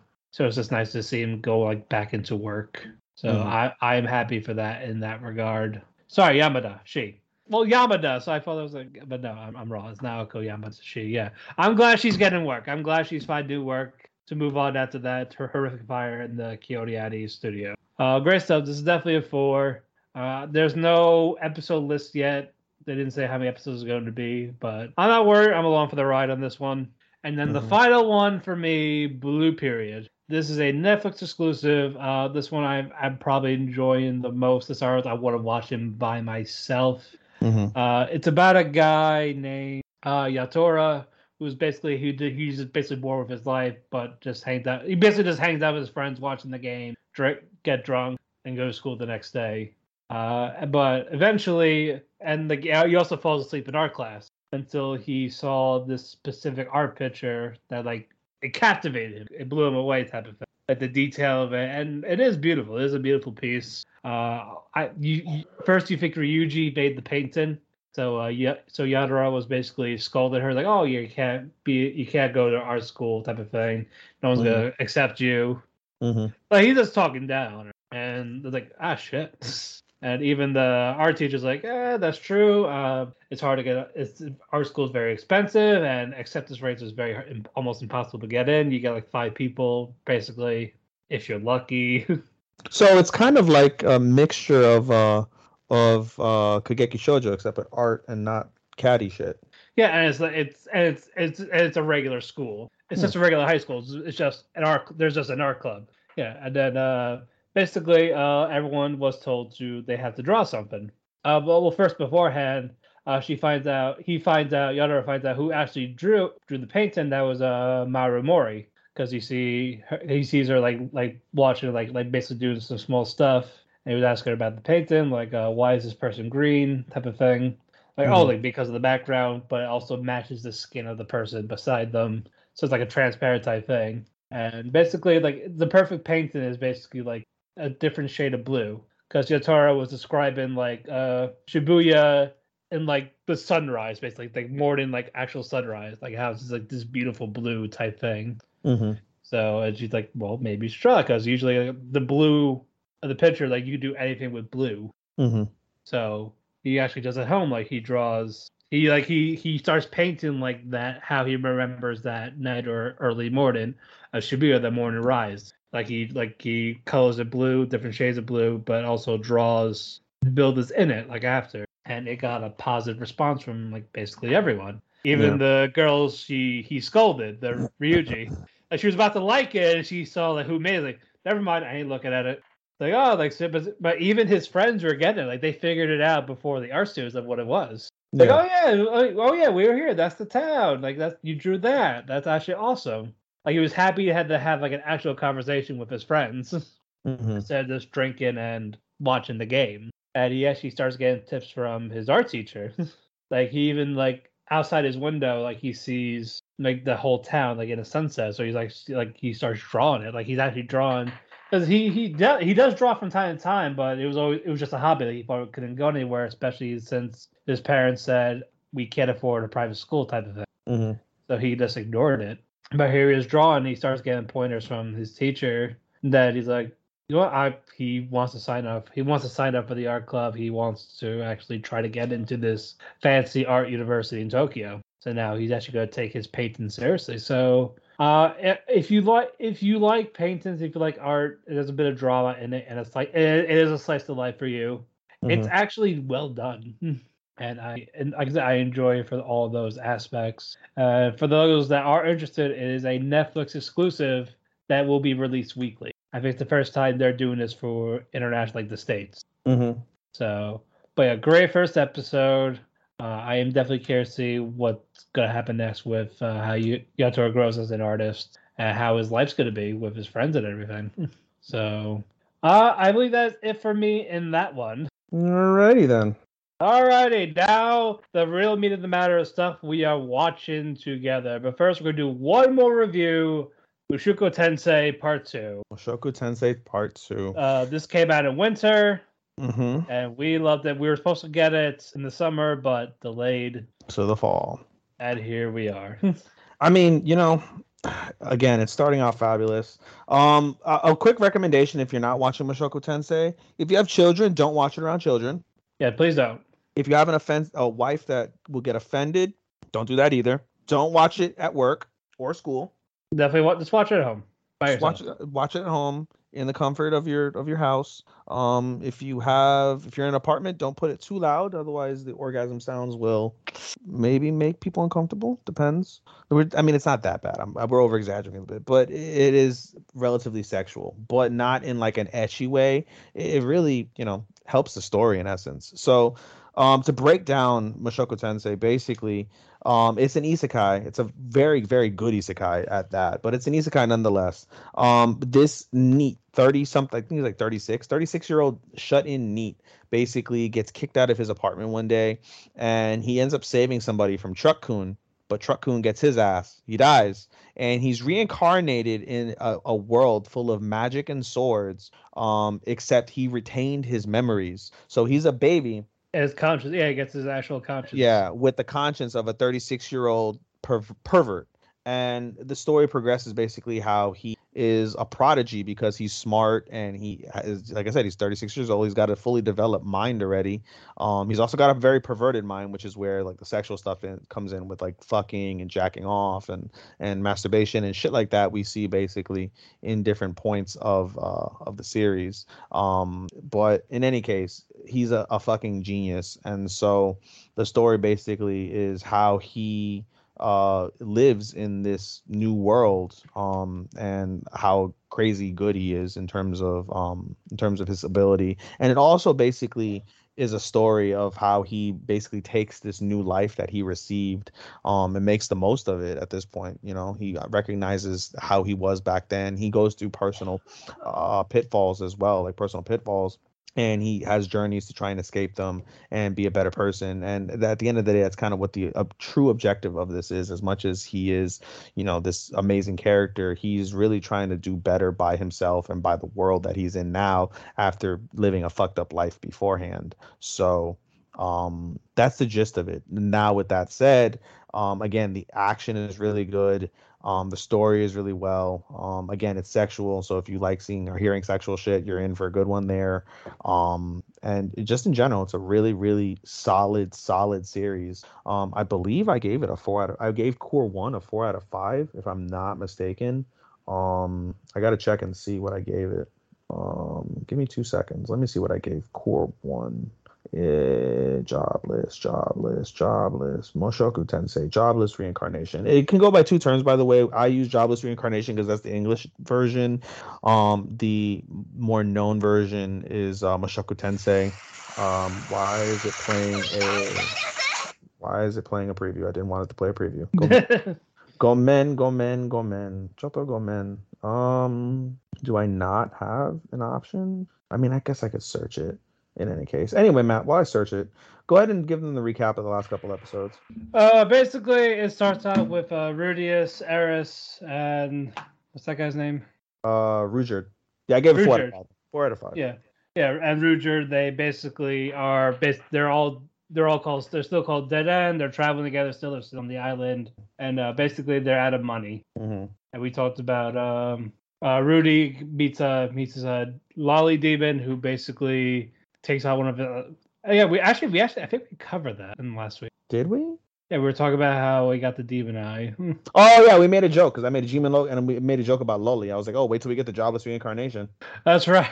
Episode 12 has a lowly demon that blesses Rudy with a demon eye, which, if you make a correlation, basically this lowly demon has the ability she has 12 different demon eyes. She herself has one, and she gives the other 11 how she sees fit. If you look at one of the main characters from episode 1, which is Ghislaine, which is the sword freaking priestess, she keeps her eye covered. When she reveals the eye, it's a demon eye. Each eye has different abilities, and so the eye that she gives Rudy is the eye of foresight. So if he puts magic into his eye, he can basically see ahead into the future, up to 3 seconds, I think, into the future. His limit is a second for right now. So if as the second in the previous episode, did you see you saw the last episode, right? Yeah. Yeah, so he says if he focuses his mana into the eye, he can extend it up to 3 seconds. Yeah, but without that, it's just a second. Yeah, without a second. Yeah, without mana, it just naturally is a second. And so basically the episode, so it's interesting because we're 2 episodes in, and the episode focuses on Rudy getting the eye and trying to get ahead. The next episode, which is the one that came out on Sunday, it focuses on Roxy. Yeah, it focuses on Roxy, which, by the way, the show comes out on Sunday, and so the end of Core 1 shows them coming to the port city and Roxy herself coming into the port city. And throughout the first episode, we basically see Roxy and Rudy. They wonder about each other and they miss each other and they keep missing each other. Yeah. One's going one way, one's going the other way. One doesn't realize one's passing. One doesn't realize. And then you find out how that came to be. And in this last episode, we find out and we see how it comes to be. And basically, Roxy is in a party with 2 of Paul's former party mates. One is a what is that, like a dwarf? A dwarf. One's a dwarf who's really powerful and a skilled person. But he's also a drunk. Yeah, he's also a drunk, and she's with an elf. And the elf is a horny whore. Yeah, basically, yeah. She sleeps her way to get information. She loves dick. She loves sex. She loves it, and she's even open to trying to show Roxy her side. And she's like, "Why don't you join me?" And Roxy canceled the orgy with her icicle spears. She basically cockblocked an orgy and blew up the room that she was basically getting gangbanged in. Yeah. Fucking hilarious. Which, by the way, in the first episode, we see Rudy pass that, and he hears Mata, and Rudy's like, he gets in his creepy little fucking his thing. He's like, nope, I can't stick around. He has to go try and figure out what's going on with the eye, try and find Ruijerd and Eris, and so freaking they're on the boat. Meanwhile, Roxy has to break up the orgy, and basically she basically makes an executive decision. She's trying to find everybody in the family. So Paul's missing Rudy. Yeah, the Grey Rat family. Yeah, missing his wife, and then missing his mistress and their child. So basically, Roxy's like, all right, the wife is fine. Rudy's fine. Let's just focus on the mistress and the child. They're the people who we need to find. So they basically, in essence, give up on Rudy for now. Rudy sets sail from the port city that they happen to be in together. He sets sail. They send Ruijerd ahead of time out there to be smuggled in, and they were supposed to basically hand up a deal like, we'll smuggle you to this other side if you help us relieve us of these. If you smuggle these.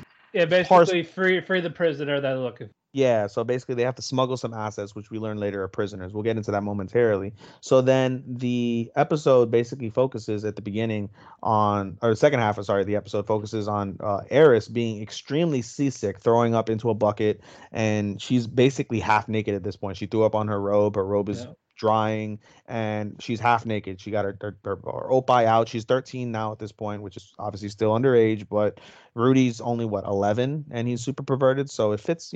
It's okay for them, even though it's not okay, but it's okay for them. So Rudy gets a boner seeing Eris half naked and as an 11-year-old boy, so he heads to the bathroom and he rubs one out. and the Eris is like, "You smell funny." You smell funny, which is fucking. He didn't wash his hands. They're in the moving sea, but you still get that musk after. Yeah, I guess. Yeah. So she probably smelled the musk of it. I'm not. In any case, they get over. Yes, they get. Okay, we're here to pick this person up. Like, okay, fine. Why don't you say so? And Rudy sees one of the prisoners, Nico, getting abused for screaming. I bet she got beaten to death. No, she got killed. She got sliced to death. We find out later she slices to death. He goes to Ruijerd. He goes like, "Oh, Ruijerd, we're gonna get you out." And he's like, Ruijerd, by the way, for those who didn't see Core 1, Ruijerd is what's called a Superd, which is a demon thing that supposedly hates humans. And we find out his story is all fucked up. And it was actually the king whom Rudy is basically working for, in essence, or like the god deity that ordered the Superd to basically be a fucked up race and be scapegoats for like this. Yeah, and basically he's with them to basically reestablish their image. Yeah, that they're decent people, but they do kill. And Ruijerd's like, listen, the assets that we need to relieve are 5 demon children. There were 6. One was just killed. And Rudy obviously feels bad, and he tells Rudy like, "We just want him to kill. We must kill everyone." And Rudy doesn't want him to kill, like Matthew just said, but he assures Rudy like, "Listen, your hands aren't going to be dirty. I want to do this. This is something I need to do. Let me do it." And so he says, "Okay." And Ruijerd goes on a killing spree and kills everybody. While Rudy rescues the prisoners. Yeah, the prisoners are a little bit scared of him as a human, so he puts his staff down. He starts talking beasts to them, and of course Rudy's a pervert, and so Rudy sees some opie, even though they're abused under malnourished opie. He gets excited, but he's like, nope, gotta stay focused. So they escape, and then the girls are like, there was a dog there, why didn't you get the dog? And Ruijerd's like, we have no time. And Rudy's like, it's fine, I'll go back and get the dog. So he gets the dog. Rudy becomes a kid because it's like, oh, it's a fluffy dog. Yeah, a sacred beast, as it's called. That was probably what they were looking for. Yeah, but it was a fluffy dog. So he starts playing with the fluffy dog. Meanwhile, 2 people that were there from the beasts, from the child beast, what's it called, village, to save the girls, noticed everybody's dead, and all you see is Rudy with a creepy face playing with the dog. So they basically incapacitate Rudy, and they take the dog and they take Rudy to the village, while the chief that was there is going after Ruijerd and the beast children. So we're in for a pretty wild ride in episode 3. Yes. But again, this is a very solid anime, a very solid isekai. It's going to be a top contender as well during this season. All right, now the reviews are out of the way. We're going to talk about our impressions of what we are watching together. First, Miriko-chan. This is odd. It's not odd. It's way too sexual for what it is. It's definitely not edgy. They didn't get the rating because they're high school students. I mean, I don't mind them, but at the same time, I get why people. But I'm not. The only comedy is the fan service. Yeah, that's really the issue with the horror comedy. I figured it'd be and Miko's face. I was gonna say Miko's reactions are definitely what it is. So for those who don't know what we're talking about, Miriko-chan, is about a high school girl who one day basically is living life normally and now sees ghosts and demons, and they're trying to basically see like, oh, do you see us? And she does her best to no sell it. She's like, doesn't react, doesn't scream, doesn't cry. Externally she's just like, nope, everything's cool, but internally she's freaking the fuck out. She's like, oh my God, I can see these demons. Oh my God, it's touching me. Oh my God, it's touching her. Oh my God, oh my God, oh my God, oh my God. She's freaking the fuck out. So again, the comedy is in her reaction, but the story is extremely sexual. Like there's a high emphasis on the sexual portions, whether it's seeing underwear, whether it's close-ups on camel toes, whether it's close-up on titties where you can see through bras and they're naked at times. Yeah, mostly Hana. Yeah, and they show like, well, they also show Meiruko like in the very first episode. They show her, they show her bent over like twice. Yeah, they saw her bent over. They show her pulling her panties down to pee, that shocked me. Like that, you don't really see that. You know, thank God you don't hear or see her Oshiko, which means pee in Japanese. You don't see her Oshiko, but just the principle of like an animation of a girl taking her panties off, and she's a high school girl. Definitely was like wow. But so I mean, if you're a high school kid, like my nephew is 16 in high school, he loves the fuck out of this for obvious fucking reasons. But you know, for somebody like us, like, you know, normal adults, it's a bit much. It's either gonna be normal for you or it's gonna be a bit much. It's a bit much, even for me. I will say the designs of the ghosts are creepy. Like they're creepy. I get creeped out. I definitely get, because I don't do horror at all. So I seeing the ghost, for me, I get creeped the fuck out. Yeah. But yeah, dude, just in general, like I said, it's unique. I'm sure we're gonna finish it. Oh yeah, I'm gonna finish it for sure. Even though the sexuality is too much, I still enjoy it. But it's just, you know, it's just too much, dude. It's way too much. Not even an ecchi where like you get a story and it just happens to be sexual. Like this is a horror comedy with extremely like NSFW stuff. Like, you know, outside of like seeing like fucking oppa, like bear oppa and Manko. That's about it. That's all you're missing. But yeah, after the first two episodes, there is potential, but again, the edgy is a bit much. But there is definitely some elements of horror. They do, especially with the ghost. They actually do a really nice job on that. So. Yeah, for sure. Well, we will see what happens. I can already tell, like so far, like it's not gonna get more than a 3 for me. All right, up next, Platinum End. Man, this was dark. Actually, you know what? I want to do Ganabre Doki-chan first, because that's. That's very short. That's an ONA. We can get that real quick. Yeah. It's an ecchi shorts, but nothing too bad. It's an adult comedy in essence, it really is an adult comedy. Basically, the show follows two office girls, as they basically have a crush on the same office guy, and they basically want to be in a relationship with him, and they also want to get fucked by the guy. And so basically, it shows their trials and tribulations of working in an office together while having a crush on this guy. It's nice. Like Matthew said, it's a TV short. It's only 5 minutes long, of which you basically get a full ED. From it. So you see like 2 minutes of story, you get a full ED, which is a minute and a half, and then you get an extra 30 seconds of like after credit, and then to lead up to the next episode. To lead to the next episode, and then like you see like an image, like an illustration from the mangaka, and that's how it ends. So it's very simple short, easy watch. Again, it's an adult comedy, so I'm sure, you know, people have heard the saying, you never shit where you eat. So if you don't believe in that, you probably would get frustrated watching this, but at the same time, if you do, you know, or have been in a situation where you have had like an interwork relationship with somebody, or had a crush on somebody, or trying to go after somebody who works with you, you would completely understand where this anime goes. So I recommend it, just in the principle of it, you know, being an adult comedy. Again, it is ecchi, so not something you want to watch in public, I would say. Probably not. Again, all the things that we basically mentioned for Jobless, I might recommend for definitely Meiruko, and definitely Ganabre. It's funny, my nephew, we're going back to Meiruko real quick. My nephew texted me, and he's like, oh, have you seen Meiruko? I was like, oh, I need to. He's like, it's so good. So I see it, and I was like, dude, I understand why it's so good. It's so ecchi. He's like, he chuckles.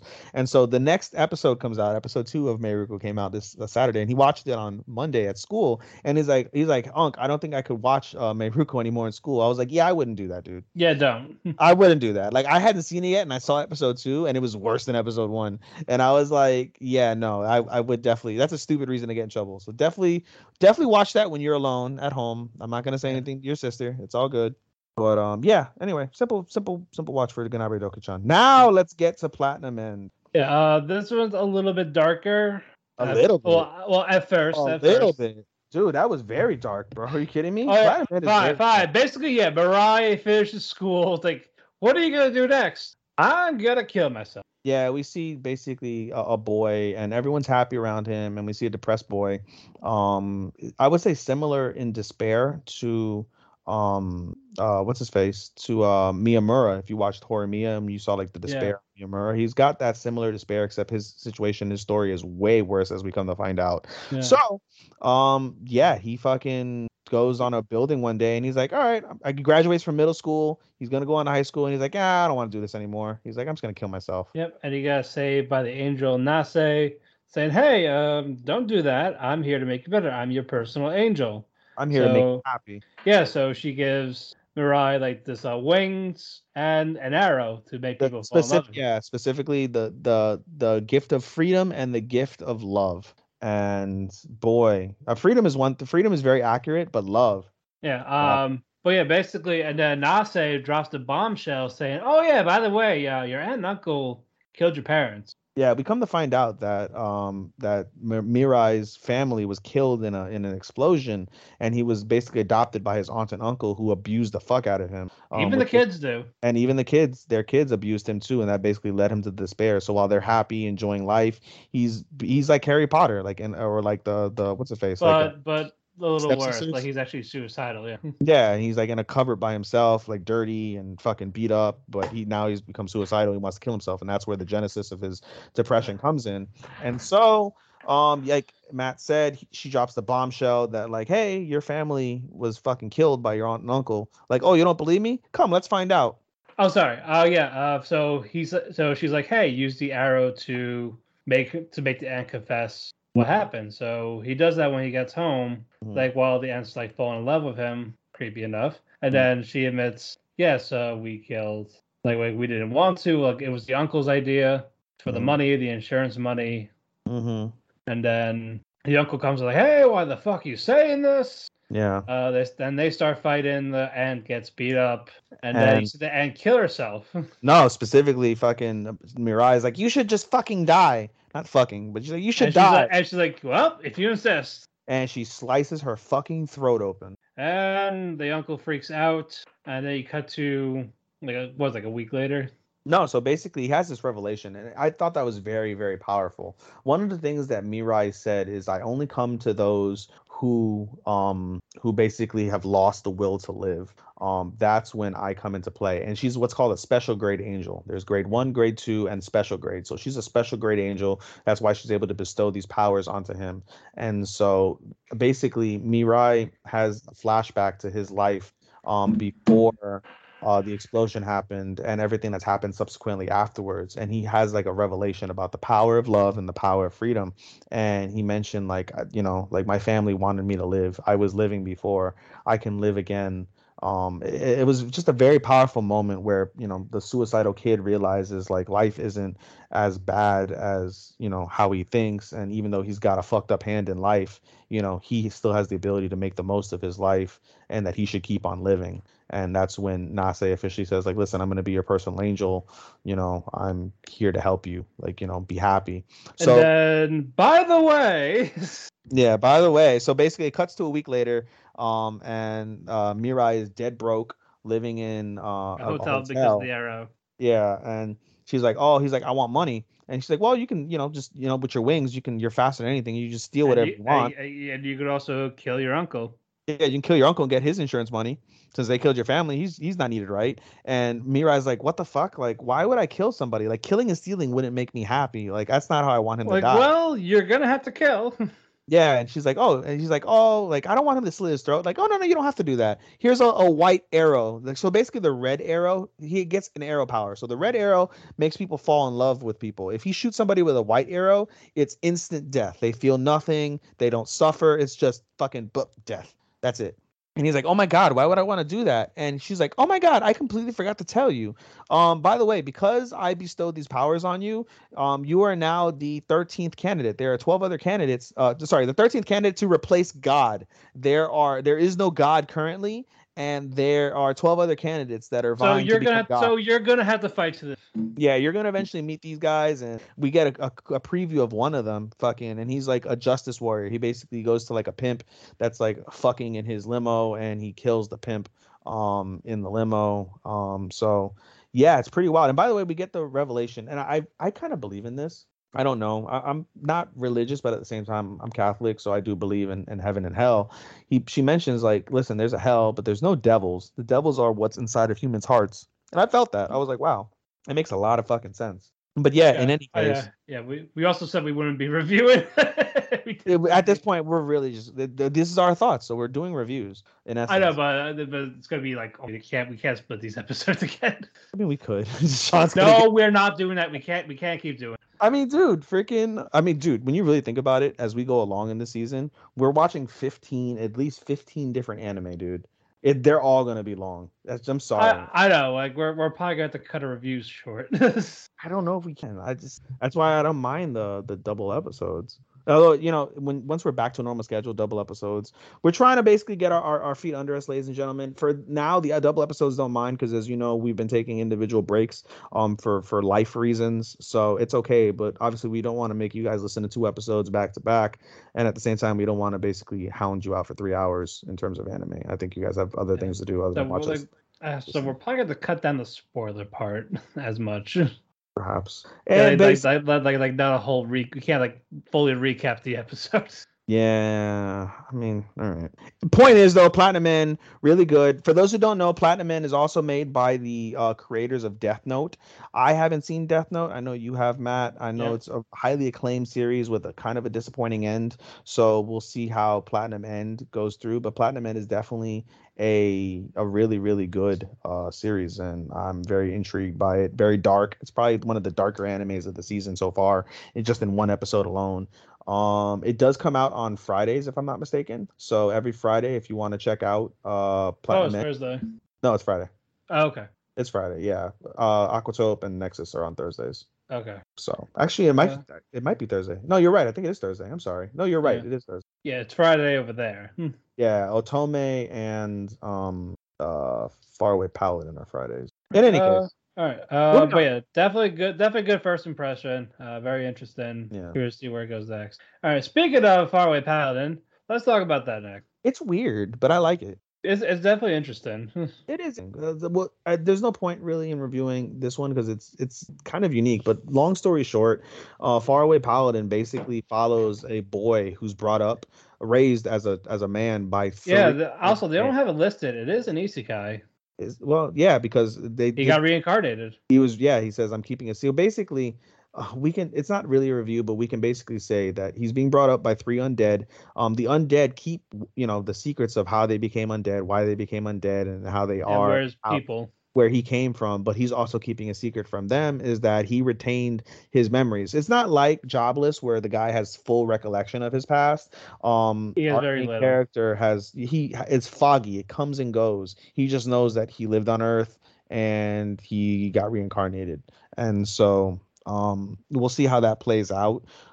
But yeah, it's really unique in terms of the fact that you have these 3 undeads and they have religion, and the religion affects the undead in various ways.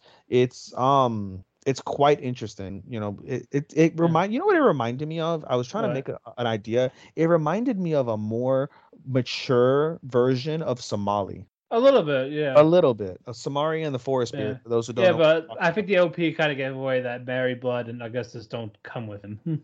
Well, yeah, because he grows up and he has to go adventure on his own. I'm saying, either they die or he just goes on his own. I think he goes on his own. I think that's well, hopefully. I'm tired of just seeing people die. I like Blood. I like Mary. Yeah, I like his family. Yeah, like they all teach him different things. So I always have Mary teaches him about the gods, Blood teaches him how to hunt, and Augustus teaches him magic. And wisdom and history, yeah. And money.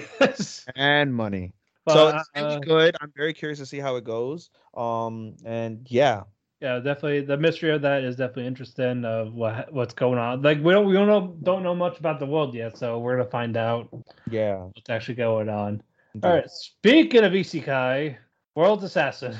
The surprise so far of the season. It is fucking superb. Basically, it's an isekai, as Matthew said. The gist of the show is basically the world's greatest assassin is assassinated, and he's reincarnated in a world where he's an assassin and an aristocrat, and his goal basically is like, all right, listen, he at the end of the episode basically, and it's fantastic. The episode is fantastic because it deals with fucking espionage and killing. It's got guns, it's got crazy action. But again, he gets assassinated at the end of the episode, and at the end of the episode, by his own company, like by his own company, because he's gonna retire, and I'm gonna teach other assassins. Well, nobody retires. Either you fucking keep doing it or you die.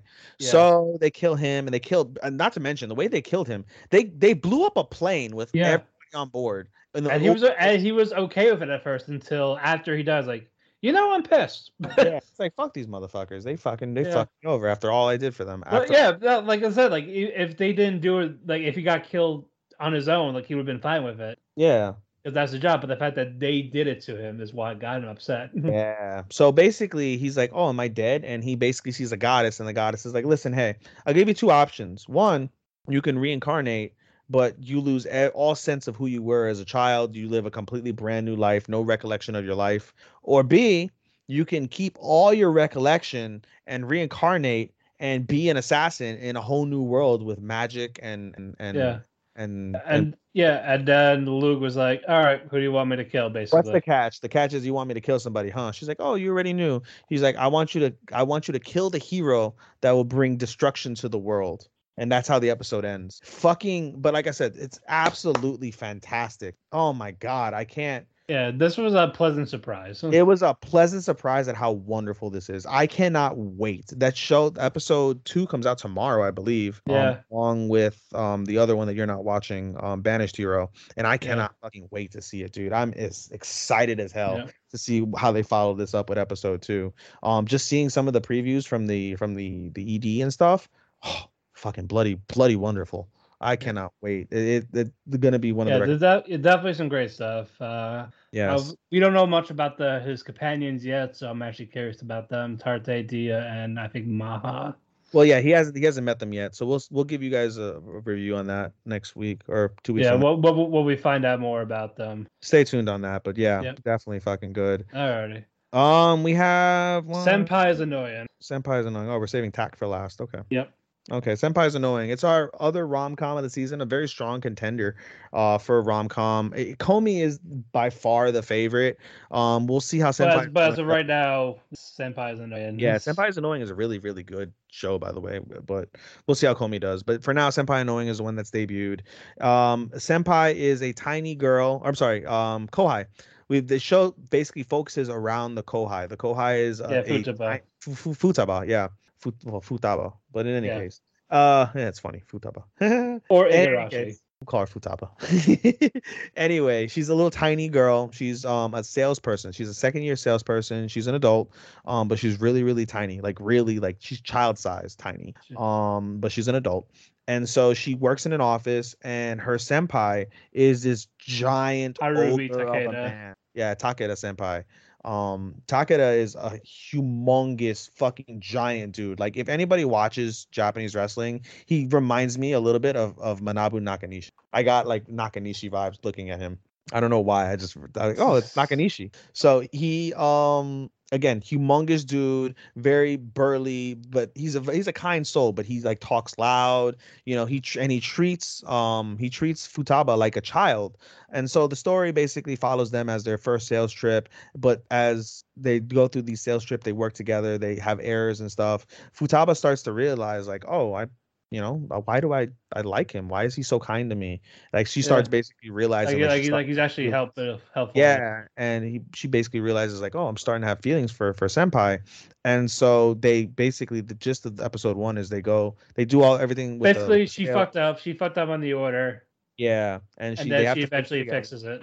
Yeah, they have to fix it together. There's some stuff where they work together and some cute moments. And then after they secure everything and they make everything right, they go out drinking, and Futaba gets fucking wasted. And She asked Senpai, like, like, what do I mean to you, or do you like me? And she goes, yeah, of course I like you, And Senpai's like, I think of you like a little sister. I just want to first, I think I like you as like I wish I had a kid like. Yeah, she's like, I wish I had a kid like you. He's like, when I think of my wife and I think of a wife and a kid, I want my kid to be like you, and that upsets Futaba. And she's like, why couldn't I be the wife? And then she passes out from alcohol. And it kind of makes Senpai think a little bit, like, oh, okay. Yeah, and then we get the best OP so far. Yeah, I think it might be the best OP. I mean, in terms of like actual like visuals of what they're doing, like how everything moves, the animation. Yeah, it's damn good. I mean, Jobless's OP song though was the best. Oh, the song is fantastic, but it's all like actual. Yeah, the visuals. Yeah. The actual visuals, I would agree with that. I would say. We didn't see one. Did we see one for Tact? I don't recall seeing one for Tact. Meiruko's. It's in episode 2. Meiruko's is cute. I haven't seen it yet, so I gotta see it. I haven't seen episode 2 yet on Tact, which we'll talk about momentarily. Yeah, Platinum's not bad. Platinum's not bad. Paladin's not. I think no, we didn't see one for Paladin. We didn't see an OP for Paladin. No, it's at the end though. Banished Hero wasn't terrible, I don't think. Miruko is nice. 86 isn't bad. Meiruko's is nice. I like Meiruko's. But yeah, Tri-Corner is okay. Visual Prison is All right, let's get to our main events. Yes, the fucking Tact OP Destiny. The visual marvel outside of Demon Slayer. The visual marvel of the season. Beautiful, like everything about it is just Madhouse Mappa. Steki sugoi desu. We're not gonna get fully into it. This is something you need to see for yourself. It follows Tact and what's her.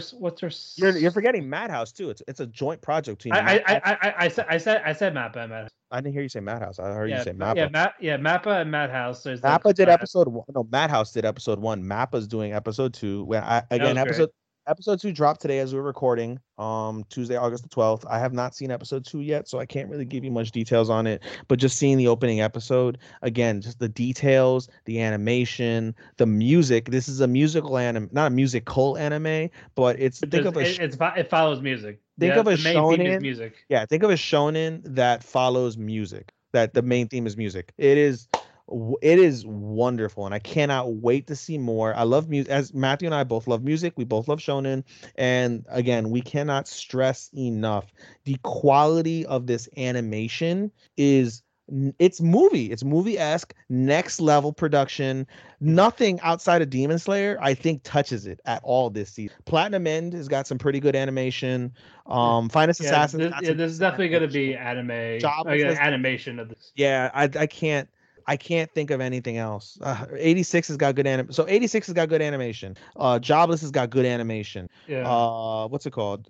Finest Assassin, good animation. Platinum End has got really good animation. But this just tops it. Yeah, Banished Hero's has got good animation, but this is head and shoulders outside of Demon Slayer, head and shoulders above anything you can possibly watch. It's a good story, good action, very good action, and again, God, yeah, I love that Tax the Maestro in Destiny is basically like the symphony per se. So she's not technically Destiny. She's got another name. Let me find it. It's like Cielo or something, like cello. Her name is basically cello, which is obviously a musical instrument. So Unmei is the main character, although she goes by cello. Or you can call Cosette. She's Cosette. Cosette. There we go. Sorry, Cosette. Yeah, her in that form is Destiny. Her actual name. Yeah, dude. And you actually find out more about that in episode 2. Okay, cool. Yeah, I'm gonna watch that. I have that, and I have the 2 other anime, Finest Assassin and Banished Hero. I'll be watching those tomorrow, basically, because I'm gonna go to bed. But it's fantastic as well. Again, this is one of those. Please see for yourself. Fucking perb. Cannot stress how is. Oh my god, I get so excited just thinking about the clarity and the information. Just wait till episode 2. Like, shit. So exciting. I cannot wait. So before we wrap up, what are your 5 that you're anticipated for us? Out of your first impressions, like what are the top 5 that have blown you away? Number one is 86. It's my anime. It's for now. Yeah. we'll see how it goes throughout the season, but 86 is my front runner as it stands right now for anime of the season. It'll be Demon Slayer because everybody loves Demon Slayer, but to me it's 86 so far. 86 is number one. I would say, goddamn, it's so tough, man. There's so many great anime. Well, it's not like a rank, Greg. It's just your 5. Like I want to rank. No, I want to rank them. 86 for me is number one. I'm gonna go with Tact as number 2, just because again that visualization is it's that impressive that it trumps a lot. It trumps a lot. It trumps so much. I'm gonna go Tact. So 86 1, Tact 2, Finest Assassin number 3, because again it was very, very, very, very fucking surprising at how stellar that was, and I hope that continues on. So we're gonna see how that goes. I'm gonna go so far with Finest Assassin at 3. We're gonna go Jobless at number 4 because again I love Jobless, love the story, love obviously I love the sexuality because it's funny. But again, good story. I'll do Jobless 4 and 5. I'm gonna do Platinum. Platinum End is very intriguing, the darkest anime of the season. I'm very curious to see how they follow up with that shocking episode 1. So those are my 5 in order how I would recommend you watch them. All right. For me, Mushoku Tensei, Tact OP Destiny. That is in order or no? No. Yours are not. Okay, I gave you mine are not. No. Okay. I'm gonna keep it. Until the end. I mean, we'll see.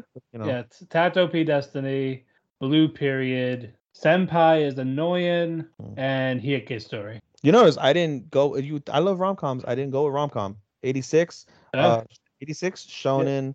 Fucking. Tact. You went for most of the action. No, I'm sorry. Mech. 86 is Mech. Tact is action shonen type. Shonen music type. It's actually now shonen. Is it a shonen? Okay, so it's not. Oh, it's not a shonen. Sorry. Okay, so musical action. So 86 is Mech.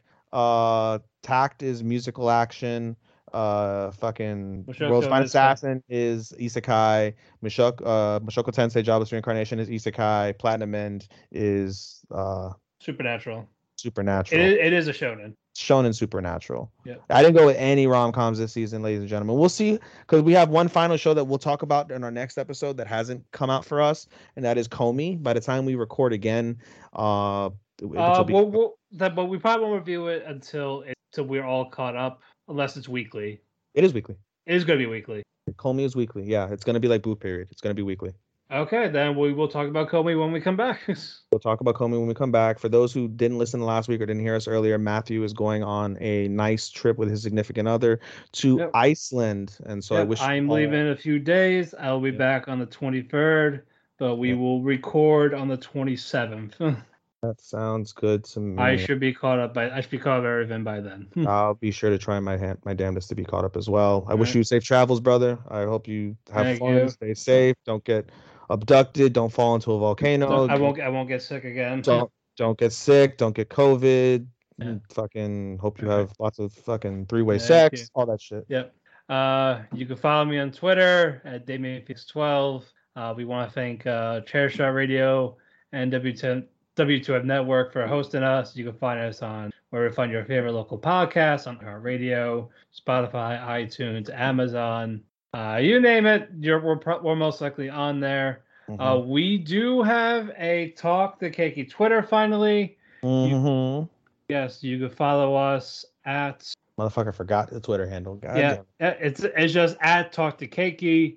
We currently have 9 followers. We are hoping to get more. Please follow us. You can find us at Eat the Cake Anime Group on Facebook. Find us if you have heard of us on the show. Please let us know. We'd love to have you. Sometime next month, we are going to start our Keiki Shop spin-off series. More info on that later. We will eventually look for applicants or people that want to participate. Ethan, your plugs. Yep, you can follow me at podcast.senpai for all my podcast related information. Shout out to the Orlando Tragics podcast and my boy B Ronan. Shout out to the MMA for Marks podcast with my boy Andy, where I talk crazy shit on Orlando Tragics and I talk combat sports with Andy. We have a new recording we're going to record on Friday, so I'm looking forward to hopefully maybe getting that out to you guys, even though we haven't gotten much out to you guys in a while. Hopefully that'll change. You can reach me on my anime Instagram at AI_anime24, I anime, which means love anime 24. You can also reach me at Twitter on SHOSTOPPA24. You can follow me on analyst.co at SHOSTOPPA249, Showstopper249. And again, you can follow us on our Talk to Keiki Instagram at Talk to Keiki, TalkTheKeki. And I think that's it for me. Oh, one more piece of information. I'm gonna try my damnedest, because EDC for me is coming up in a month. I'm going to try my damnedest to try and represent Talk to Keiki somehow. If you're going to EDC Orlando, November 10th, 12th through 14, 12, 13, 14, if you see me out there, oh my God, I cannot wait. By the way, I'll spoil this now. I'm doing a Tokyo Revengers, cosplay. I'm going as fucking Valhalla. I cannot wait to show you guys how that turns out. My boy is going as Mikey. We're gonna do like a whole anime theme, my whole crew. Like I know somebody's gonna go as something Naruto. Someone else is doing another one. Like it's gonna be fucking fabulous. I can't wait to show you guys. I'm gonna try and represent Talk to Keiki out there, as well as my other podcasts. If you see me out there, you'll see me with the Valhalla jacket. Please come up to me. Please let me know you watch a show or listen to the show. I will forever be eternally grateful. I will add you. I will be your friend. Again, shout out to you guys for that. Hopefully you guys will see me out there for that. So I think that's it for me, buddy. All right. We've had our cake. We talked our cake. We are full on cake. So we will see you in 2 weeks. So until then, arigato, and that's ofaku, and sayonara. Sayonara, minasan! Hamilton is now playing on the Kimmel Cultural Campus through November 28th. It's a story of America then, told by America now, featuring a score that blends hip-hop, jazz, R&B, and Broadway. Hamilton has created a revolutionary moment in theater. Tickets and information on how Kimmel Cultural Campus plans to keep you safe, including the current proof of vaccination and mask requirements, are available at kimmelculturalcampus.org. RCN's award-winning internet gives you faster speed and greater value. Starting at $26.99 per month, choose your internet speed from 50, 300, 600, or 940 megabits per second. Then add one of RCN's TV options and create the ultimate entertainment experience. We're open 24/7 with next-day installations. So call 800-RING-RCN or visit rcn.com.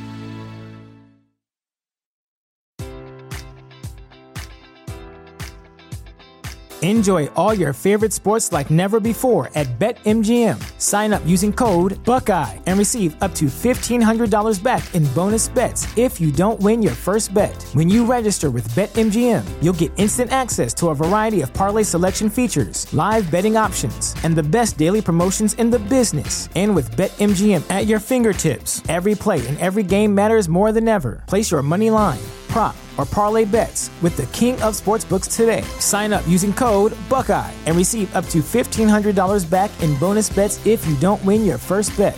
BetMGM and GameSense remind you to play responsibly. 21 plus and present in Ohio, subject to eligibility requirements. Rewards are non-withdrawable bonus bets that expire in 7 days. Gambling problem? Call 1-800-GAMBLER. In partnership with MGM Northfield Park.